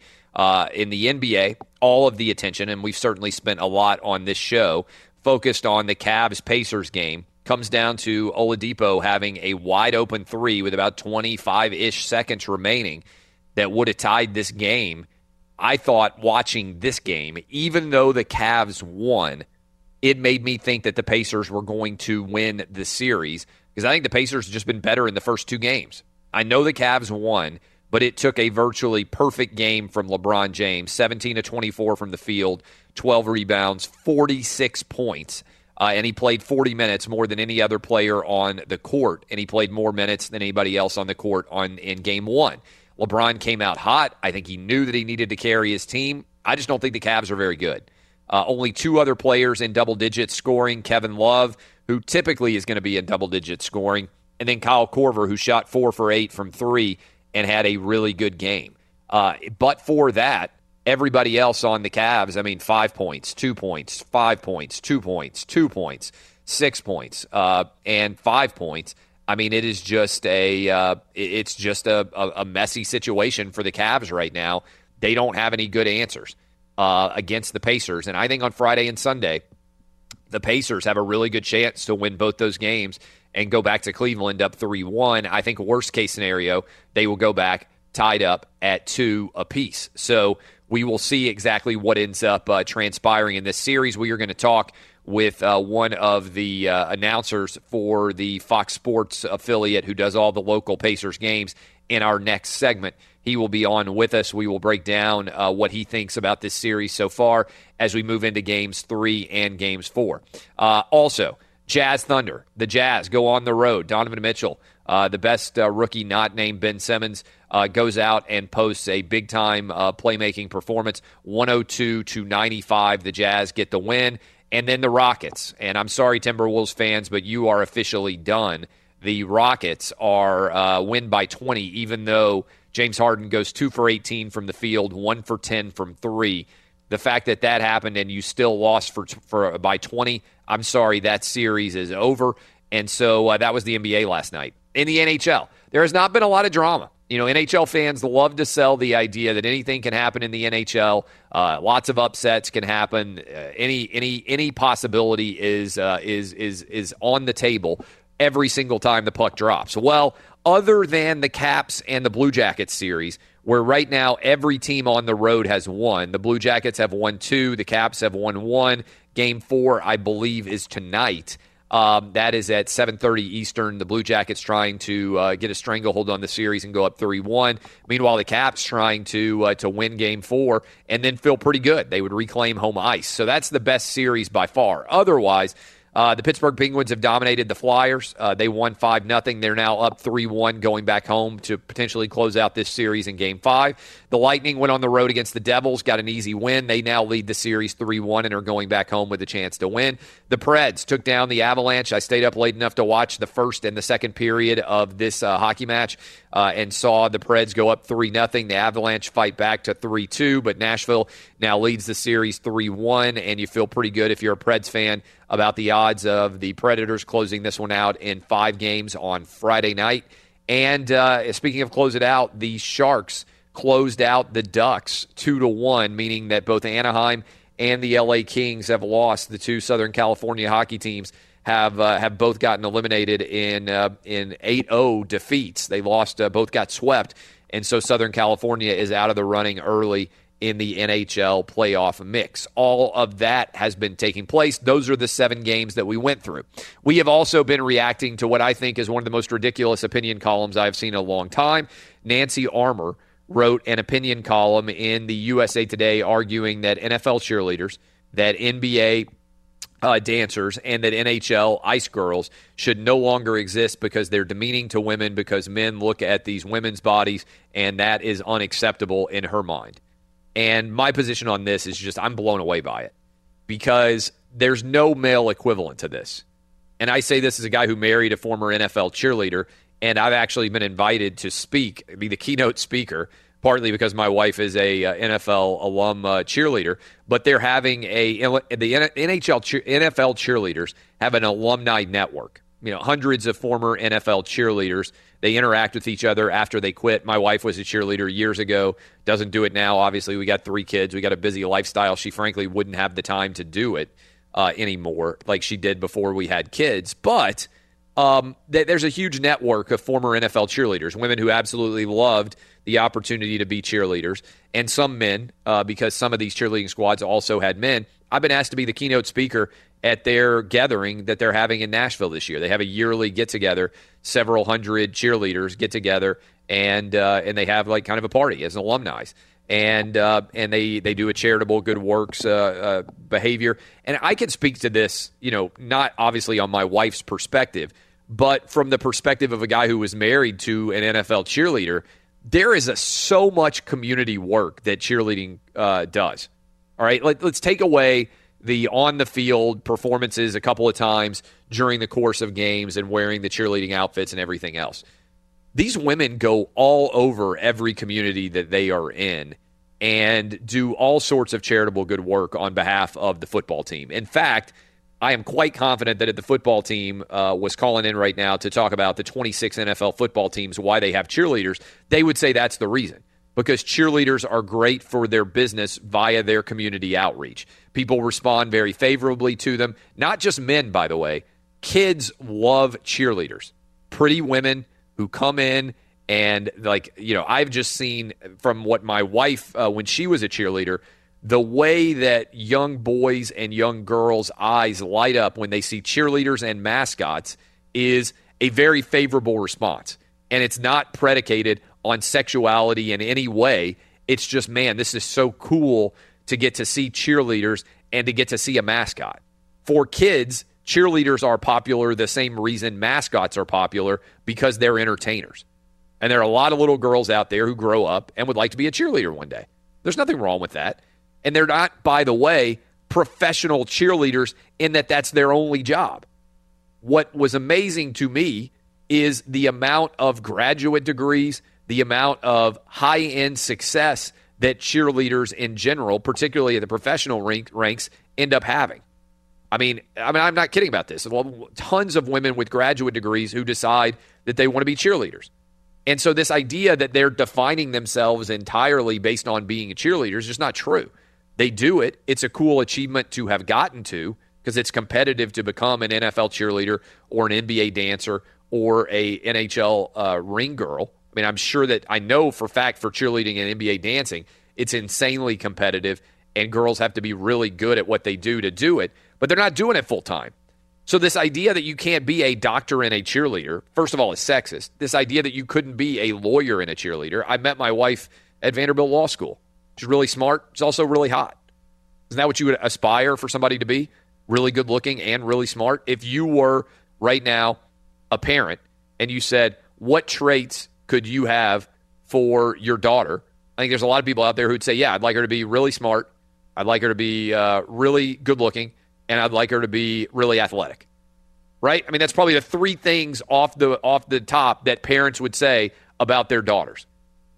Maybe there's less focus on men's physical appearance. What are the top things that you would say as a dad or a mom about your sons?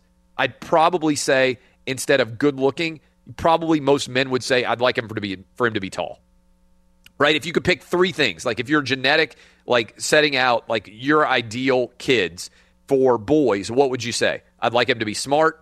I'd like him to be athletic and in good shape or good health. I think all that kind of rolls together, because by and large, if you're in good shape, you tend to have good health as well. Obviously, that's very important.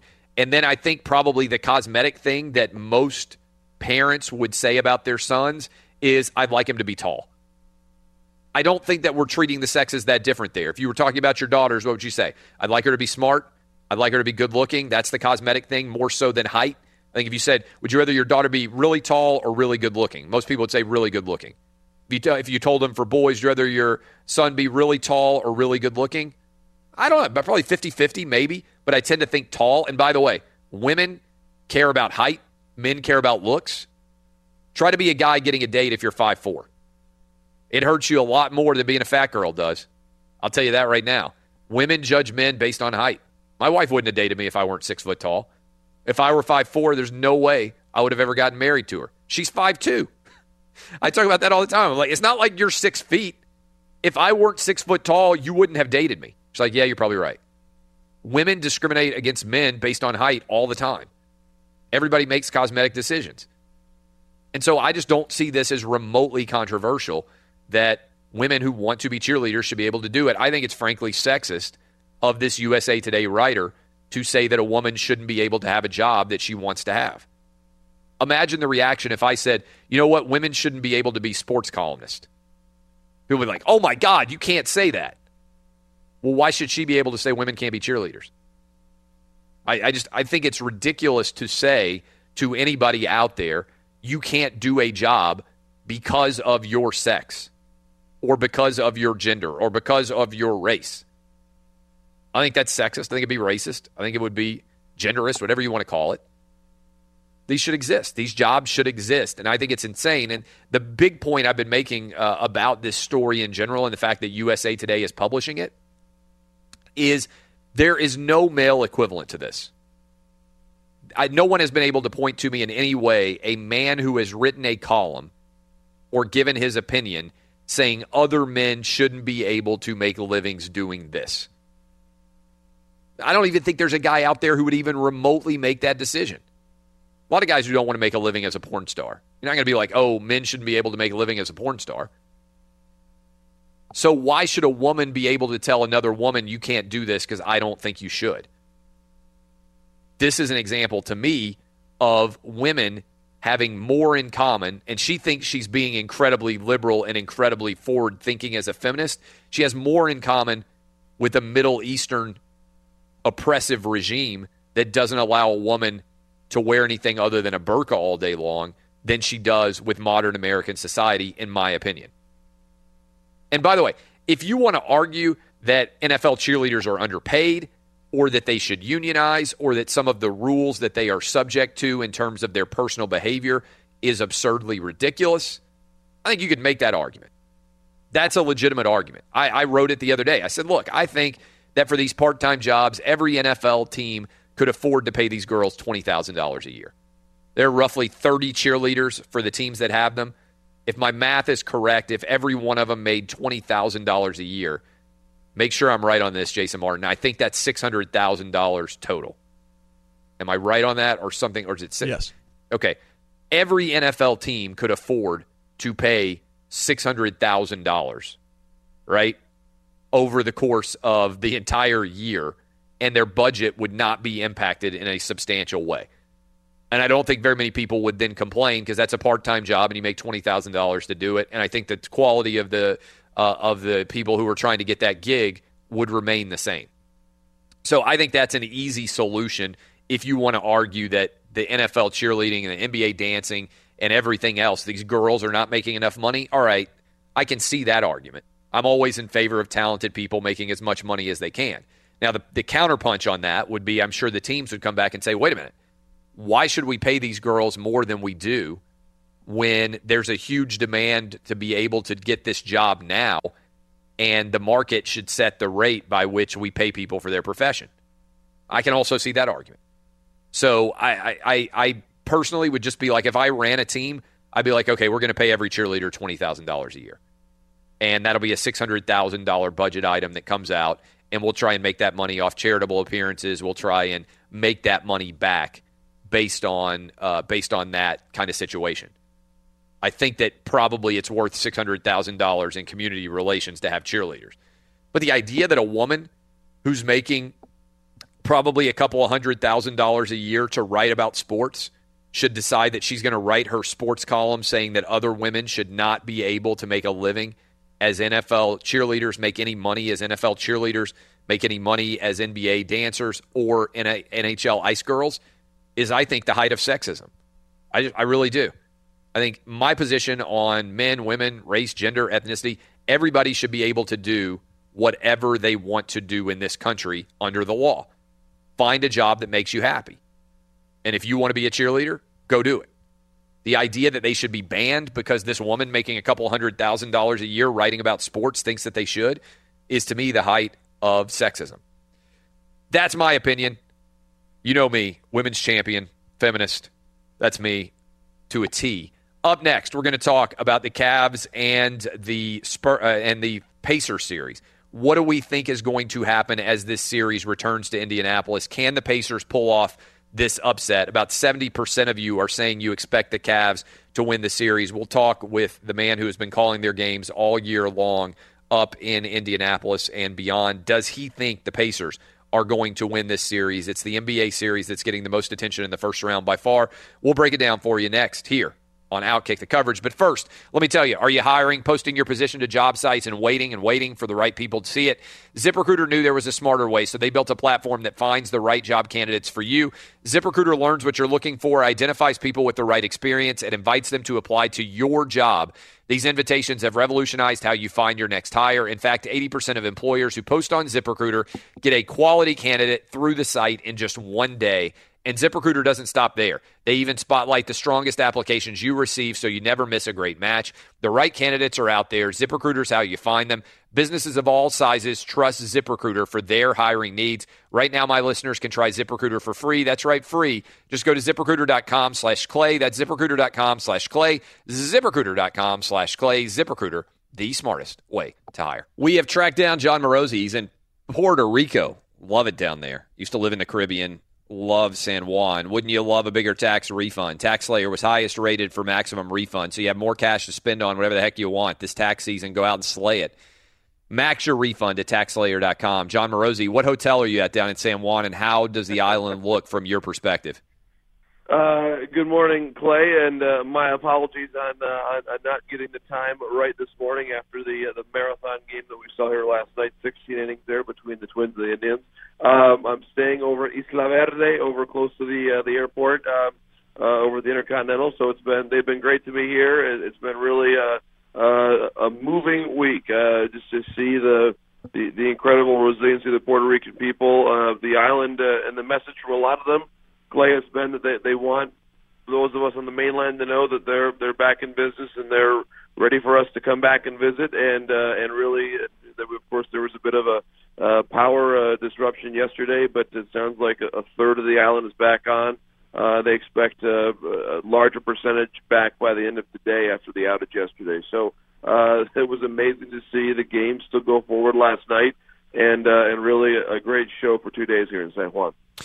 John Morosi down there. I mean, yes. I mean, I love San Juan. We spent a lot of time when we were in the Caribbean there. We've gone back on vacation several times before. If you haven't been to Puerto Rico, my pitch to all of you listening in all 50 states right now, it's an incredible place to go. And for some of the younger guys out there, drinking age, 18. Gambling age, 18. Just saying, it's a good combo if you like the beach, you like beautiful weather, and some of those casinos are really pretty awesome to spend time in.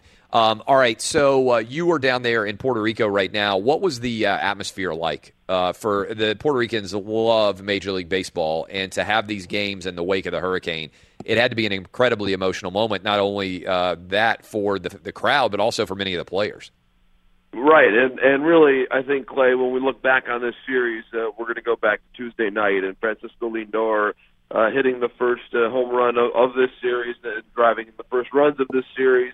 And you've got one of the ascendant Puerto Rican stars. Really, I think it's Lindor and Carlos Correa from Houston, who are the new emerging faces of Puerto Rican baseball. For him to hit that home run in his first game back on the island since he was 14, because he had left to attend Montverde Academy in Florida for both academic and baseball reasons, wanted to challenge himself as a young man, so left home.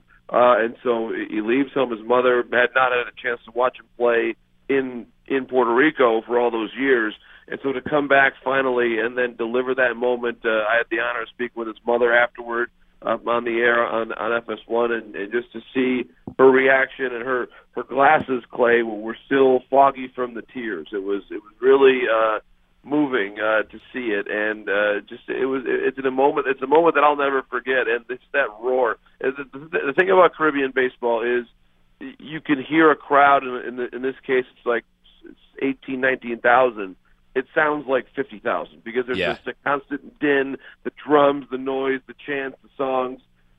It's a thing that you have to experience from a sensory standpoint. I think to truly appreciate it, and it was that way for the last two nights, and there were so many fans that stayed till the very end of last night's game, even though it ended well after midnight. Just incredible resiliency and passion from the fans here in San Juan.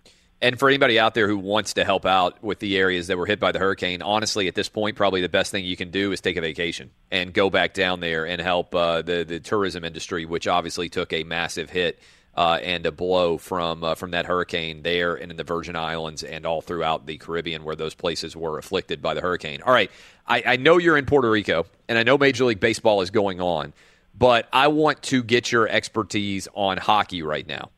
Because you also are a hockey guy, and I might switch back for one question on Ohtani here at the end for people who are paying attention to him and still getting used to the Japanese Babe Ruth. What has your takeaway been so far from the playoffs? Let me lead into that with this question in particular. I saw the odds have just come out for most likely teams to win the Stanley Cup right now, and this is updated after last night's games. The Predators are 4-1. The Lightning just shy of 5-1. The Golden Knights in Vegas, who have already advanced to the second round, just shy of 5-1 as well. The Penguins 6.5-1. The Winnipeg Jets nearly 7-1. The Sharks 7-1. The Bruins 8-1. And from there, you've got a competitive Blue Jackets and Capitals series. Nobody else really in the mix at this point.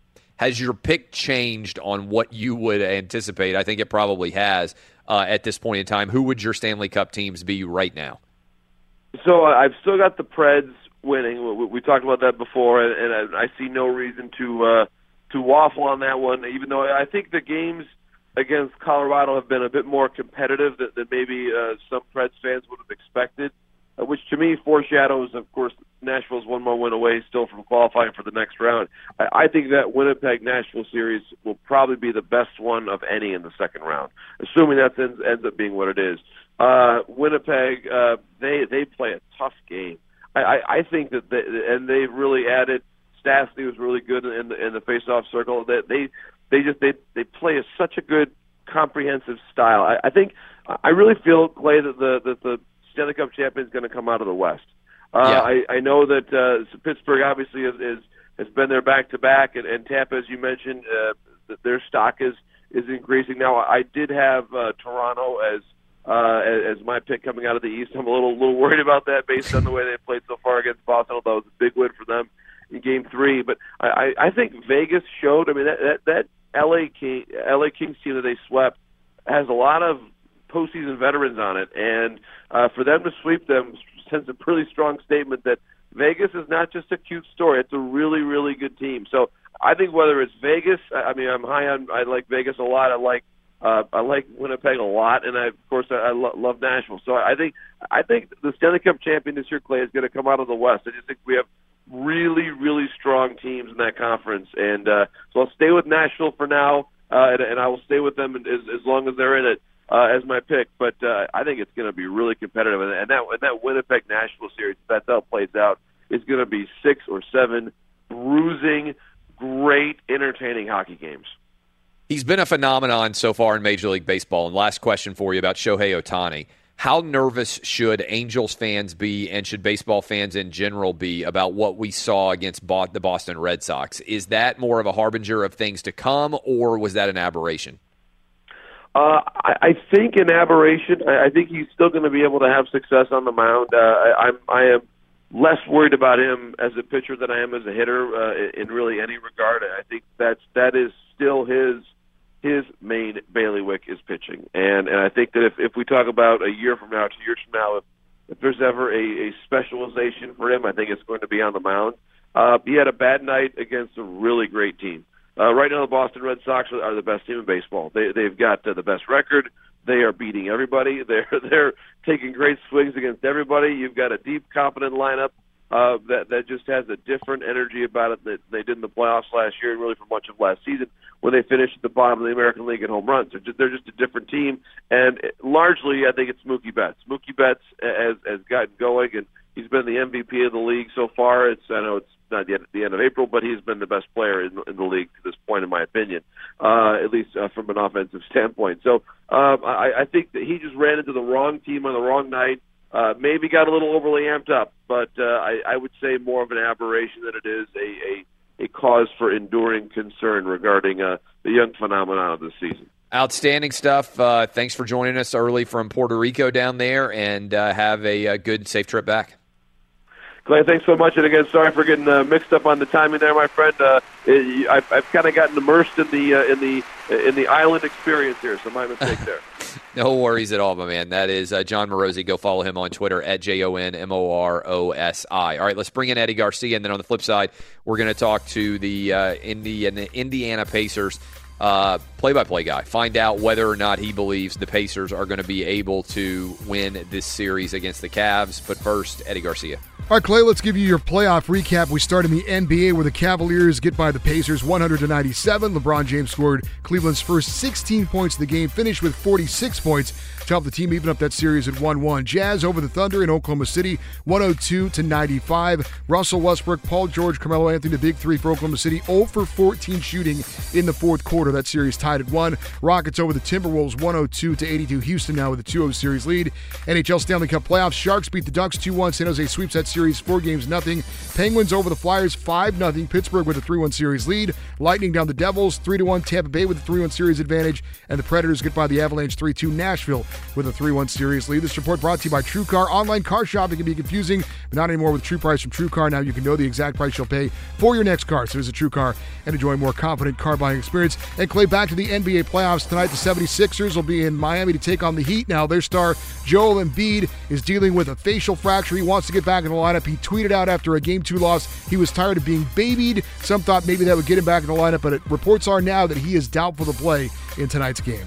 Good stuff. I believe now we are going to be joined by Chris Denari. He is the Pacers play-by-play announcer for FS Indiana since 2006, and he's going to be here with us momentarily. He also did the radio voice for the Butler Bulldog basketball team for 17 years, and that ended when he joined the Pacers, and he's been the turn reporter for Indianapolis Motor Speedway and Radio Network. He is going to be joining us here momentarily to talk about the game and the series. Last night, obviously, the Cleveland Cavaliers coming back to tie that series at one game each. We had a wide-open shot from Oladipo that just rimmed out. Frankly, it would have tied the game with 25 seconds left. Chris, are you surprised thanks for joining us early this morning. Are you surprised that we're tied up at one game apiece, or did you expect for the Pacers to be able to go into Cleveland and get a win in the first two? I thought the Pacers could get a win in the first two, and, they very nearly had a chance to get a second win last night, but LeBron James had what LeBron James does, a gargantuan, performance. This is a Pacers team with a lot of moxie. They have a lot of confidence. I was in the locker room after the game, and to a man, they firmly believe they can win this series. So, they now have to do, what all good teams do, and that's hold serve at home, and it'll start Friday night, tomorrow night at Bankers Life Fieldhouse. How wild do you expect the arena to be? It'll be crazy, Clay, because this has been a team that, most people, not just nationally, but probably locally, turned off in the summer last year when the trade was initially made. And as the season rolled on, and Victor Oladipo has a soft spot in the hearts of most Hoosiers because of what he did at Indiana, they got more intrigued, and our television ratings were way up. The fan base was energized. Anytime you play against LeBron James, and the Pacers have a history, this will be the fifth playoff series since 2012 that Indiana's had to play against LeBron James. It makes it that much more special and that much more meaningful. So, yeah, it'll be a crazy environment tomorrow night. 5 games left in theory. Somebody's got to win 3. Could obviously be only 3 games. What are reasonable expectations here coming back Friday, Sunday? If I told you right now Pacers get a split, do they take it, or do they really think they need to win both these games and go back to Cleveland up 3-1? No, I think they feel like they need to win both. I think they've proven they can win in Cleveland. They also won there in the regular season. So they play in Cleveland with no fear. But you don't want to give home court advantage back to LeBron and the Cavaliers. So I feel like, to a man, that locker room knows that it needs to come out of Indianapolis on Sunday night up 3-1. So we saw one game where the Pacers come out, win by 18. It's never really that close, although the Cavs, I believe, did cut it to 6 or 7, and then the Pacers kind of re-extended that early in the fourth quarter. Last night, the LeBron James comes out and just takes over early, gets him a big lead. What do you expect this game to be played like on Friday night? I mean, can LeBron keep up this pace if he comes out and he has to carry the team? I mean, I think that, to me, is the biggest maybe shock so far, is that even when LeBron has an otherworldly effort, like he did in Game 2 last night, the Pacers almost won that game. So I'm not really sure what the Cavs can do in terms of trying to get all their horses pointed in the right direction, whereas I think the Pacers have a lot of different ways to win a game. I'm not sure that the Cavs have anything other than LeBron James is dominant. Well, and I think the one thing, Clay, is that the first 2 games have really been played more at the Pacers' pace than the Cavaliers' pace. The Cavaliers averaged 111 points per game during the regular season and played at maybe the 10th fastest pace in the NBA, where the Pacers are pretty content. They can score, but they're going to play a little bit slower. And if you look at the numbers and the way these games have been played, they've been played more at the Pacers' pace. So you would hope that would continue. The Pacers' defense has been solid since the All-Star break. That was one of the issues early in the year. The Pacers were winning games by outscoring teams, but the defense has really turned around, and I think that's where the Pacers want to play the game. They want to play the game in the 90s to the low 100s. They're perfectly comfortable with where these games, I think, scoring-wise, have been played. We're talking to Chris Denari. He is with me right now. He's the Pacers play-by-play announcer for FS Indiana since 2006. And so I'm curious here in general, Chris, for people out there, you mentioned it, who kind of tuned out on the Indiana Pacers and didn't pay a lot of attention after the Paul George trade, what should they be paying attention to now? Because I think this is the series that's getting the most attention by far so far in the first round of the NBA playoffs. If they're going to be watching on Friday and Sunday but aren't that familiar with the Pacers, what's something to pay attention to kind of get a sense for how this team is playing? Well, there's no question you have to pay attention to Victor Oladipo. He's been a star at 25 that has grown up in his year at Indiana. I mean, a guy that was the number 2 draft pick overall, played in Orlando, traded to Oklahoma City, and now in year 5 has been traded a second time. This has been a guy that has brought outstanding leadership and just a sense of joy, Clay. The way he lives his life, the way he plays, it's been infectious, and it's carried over into the locker room. It's carried over into the fan base, and he's just exciting to watch. There were so many people back in the summer that when they listed the 30 teams, the teams to watch, and I mean watch the telecast, will you be excited, will you be entertained, they had the Pacers at the bottom of the list. And I think what we've seen with Lance Stevenson and Oladipo and Miles Turner, this is a fun and exciting team to watch, and I think that's what folks have latched on to just in the first 2 games of the playoffs, the win on Sunday and then the near miss last night in Cleveland. Yeah, there's no doubt about that. Also, you're getting a lot out of Darren Collison, and I think he's a guy that people are somewhat familiar with. But what does he mean coming out of that point guard spot for the Pacers this year, and the pace, like you said, the defense, and also his outside shooting? Yeah, I mean, he's led the NBA in three-point shooting. He led the NBA in assist-to-turnover ratio. And for folks that don't know, this is the second time he's been with Indiana. He was Chris Paul's backup in New Orleans as a rookie, was traded to the Pacers. Ironically, when this playoff run started for Indiana, they've been in the playoffs now 7 of the last 8 years. Darren was the point guard in those first 2 years. Ironically, the second year he shared time with George Hill, who he guarded last night with the Cavaliers. So he's been outstanding, and he's been hungry. He played the last 3 years in Sacramento, did not get a taste of the playoffs. He's had an outstanding year. Kevin Pritchard did a great job, not just in orchestrating the trade, in getting Oladipo and Sabonis, but the free agent signings, picking up Bojan Bogdanovic, adding Corey Joseph, who has been in the playoffs each and every year from Toronto. They did their homework and put together, not just a team with Oladipo, but with a team that he's surrounded by veterans and some young talent who have played very well this year.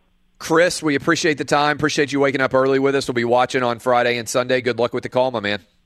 All right. Thanks, Clay. That's Chris Denari, Pacers play-by-play guy. He will be calling those games on Friday and Sunday. We'll unpack it all next. Final segment, Thursday edition on Outkick, the coverage.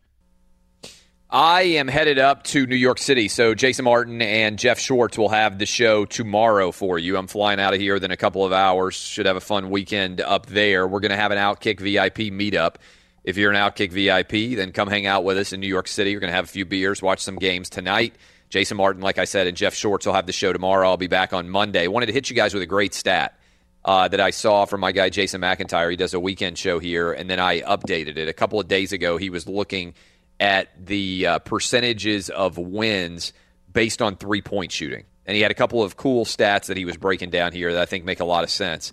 One, if you just look at the number of three-point attempts that a team takes, you can figure out in a good sense who's going to win in the NBA playoffs. And two, who shoots a better percentage from three. But these stats kind of blew me away. There have been 16 NBA playoff games so far. The team that shoots a better percentage from three is 13-3 straight up. In other words, you wouldn't need to look at any other stat in the NBA box score other than three-point shooting percentage, and 13 out of the 16 games, the team that shoots a higher percentage has won the game. That sounds crazy. Here's another one that's even crazier, I think. The team that has merely attempted more threes is 13-2-1 in the NBA playoffs so far. You want to talk about the way the NBA playoff game has changed. That's pretty crazy when you consider there have been 16 games played so far, and the team that has merely attempted more three-pointers, not made them, just attempted, is 13-2-1 so far in the playoffs. The team that has made more three-pointers is 13-3. That's a pretty remarkable stat when you think about the way this game has evolved so far in the last several years. And obviously the teams that shoot the most threes, last night, the Rockets shot 52 three-point shots. 52. And obviously the Warriors made a living off the three-pointer. That was kind of what they did that revolutionized the game of basketball. So if the Warriors and the Rockets play, good Lord, we're probably going to set a record for most three-point attempts. But I did think that data was really pretty awesome. It's something to pay attention to if you kind of like to look at the box score. A lot of times people just look at the score, you look at the overall numbers for individual players. It's kind of cool to scroll all the way down and just look directly at three-point percentage. You want to know who won the game. The number of three-pointers attempted and the percentage of those threes that were hit is pretty much going to tell you the overall outcome of that game. Loaded schedule. Lots of games going on. We got a tied series. Philadelphia going on the road against the Heat. We got Portland, who lost their first two at home, coming back home against New Orleans. I know it'll be wild down in New Orleans as they get ready for that game. And Golden State is on the road at San Antonio. Greg Popovich, obviously awful news for Greg Popovich, his wife of over 4 decades, passing away yesterday. I would imagine that will be an incredibly emotional scene in San Antonio for Greg Popovich and for Spurs fans and everyone else who is going to be there in the arena. In terms of what's going to happen in the NHL, we've got Boston at Toronto, Game 4 there, as well as Game 4 in the series that looks like it's going better than any other from an entertainment perspective. The Caps trying to get the win against the Blue Jackets. That's a 7:30 Eastern start. So all that, a great night again of big-time sporting action. 3 NBA, 2 NHL. Jason Martin and Jeff Schwartz will be here tomorrow morning to take you through all of that discussion, and I will be back on Monday. Obviously, we'll have tons to discuss in both the NHL and the NBA, and it will officially be NFL Draft week that Monday. So, going to be an awesome week. I appreciate all of you guys. Early weekend for me starting now. Hope you guys have a fantastic weekend. Listen tomorrow with Jason Martin and Jeff Schwartz. I'll be back on Monday, and whatever you do, if you are a woman, don't allow any other woman to tell you what you could or should not do, just like you will not allow any man to tell you what you can and can't do if you are a man. Equality for all, justice for all. I'm Clay Travis, the most fair and impartial, the man who sits on the iron throne of inclusion, the king of tolerance. This has been Outkick the Coverage. Thanks for spending your Thursday morning with us. More show tomorrow. This has been fun on Fox Sports Radio. If you love sports and true crime, then there's a new podcast from executive producer Dan Patrick and hosted by me, Jay Harris, that you won't want to miss. Playing Dirty: Sports Scandals. Each week, I'm squeezing the juiciest details from some of the biggest sports scandals ever. I'm talking Marcus Dixon, Olympic gymnastics, Cain Velasquez, salacious Super Bowl-level scandals. Join me on the dark side of sports by listening to Playing Dirty: Sports Scandals on the iHeartRadio app, Apple Podcasts, or wherever you get your podcasts. From LinkedIn News, I'm Jessie Hempel, host of the Hello Monday podcast. In my 20s, I knew what career success looked like. In midlife, it's not that simple. Work is changing, we are changing, and there's no guidebook for how to make sense of it. Start your week with the Hello Monday podcast. Listen to Hello Monday on the iHeartRadio app, Apple Podcasts, or wherever you get your podcasts.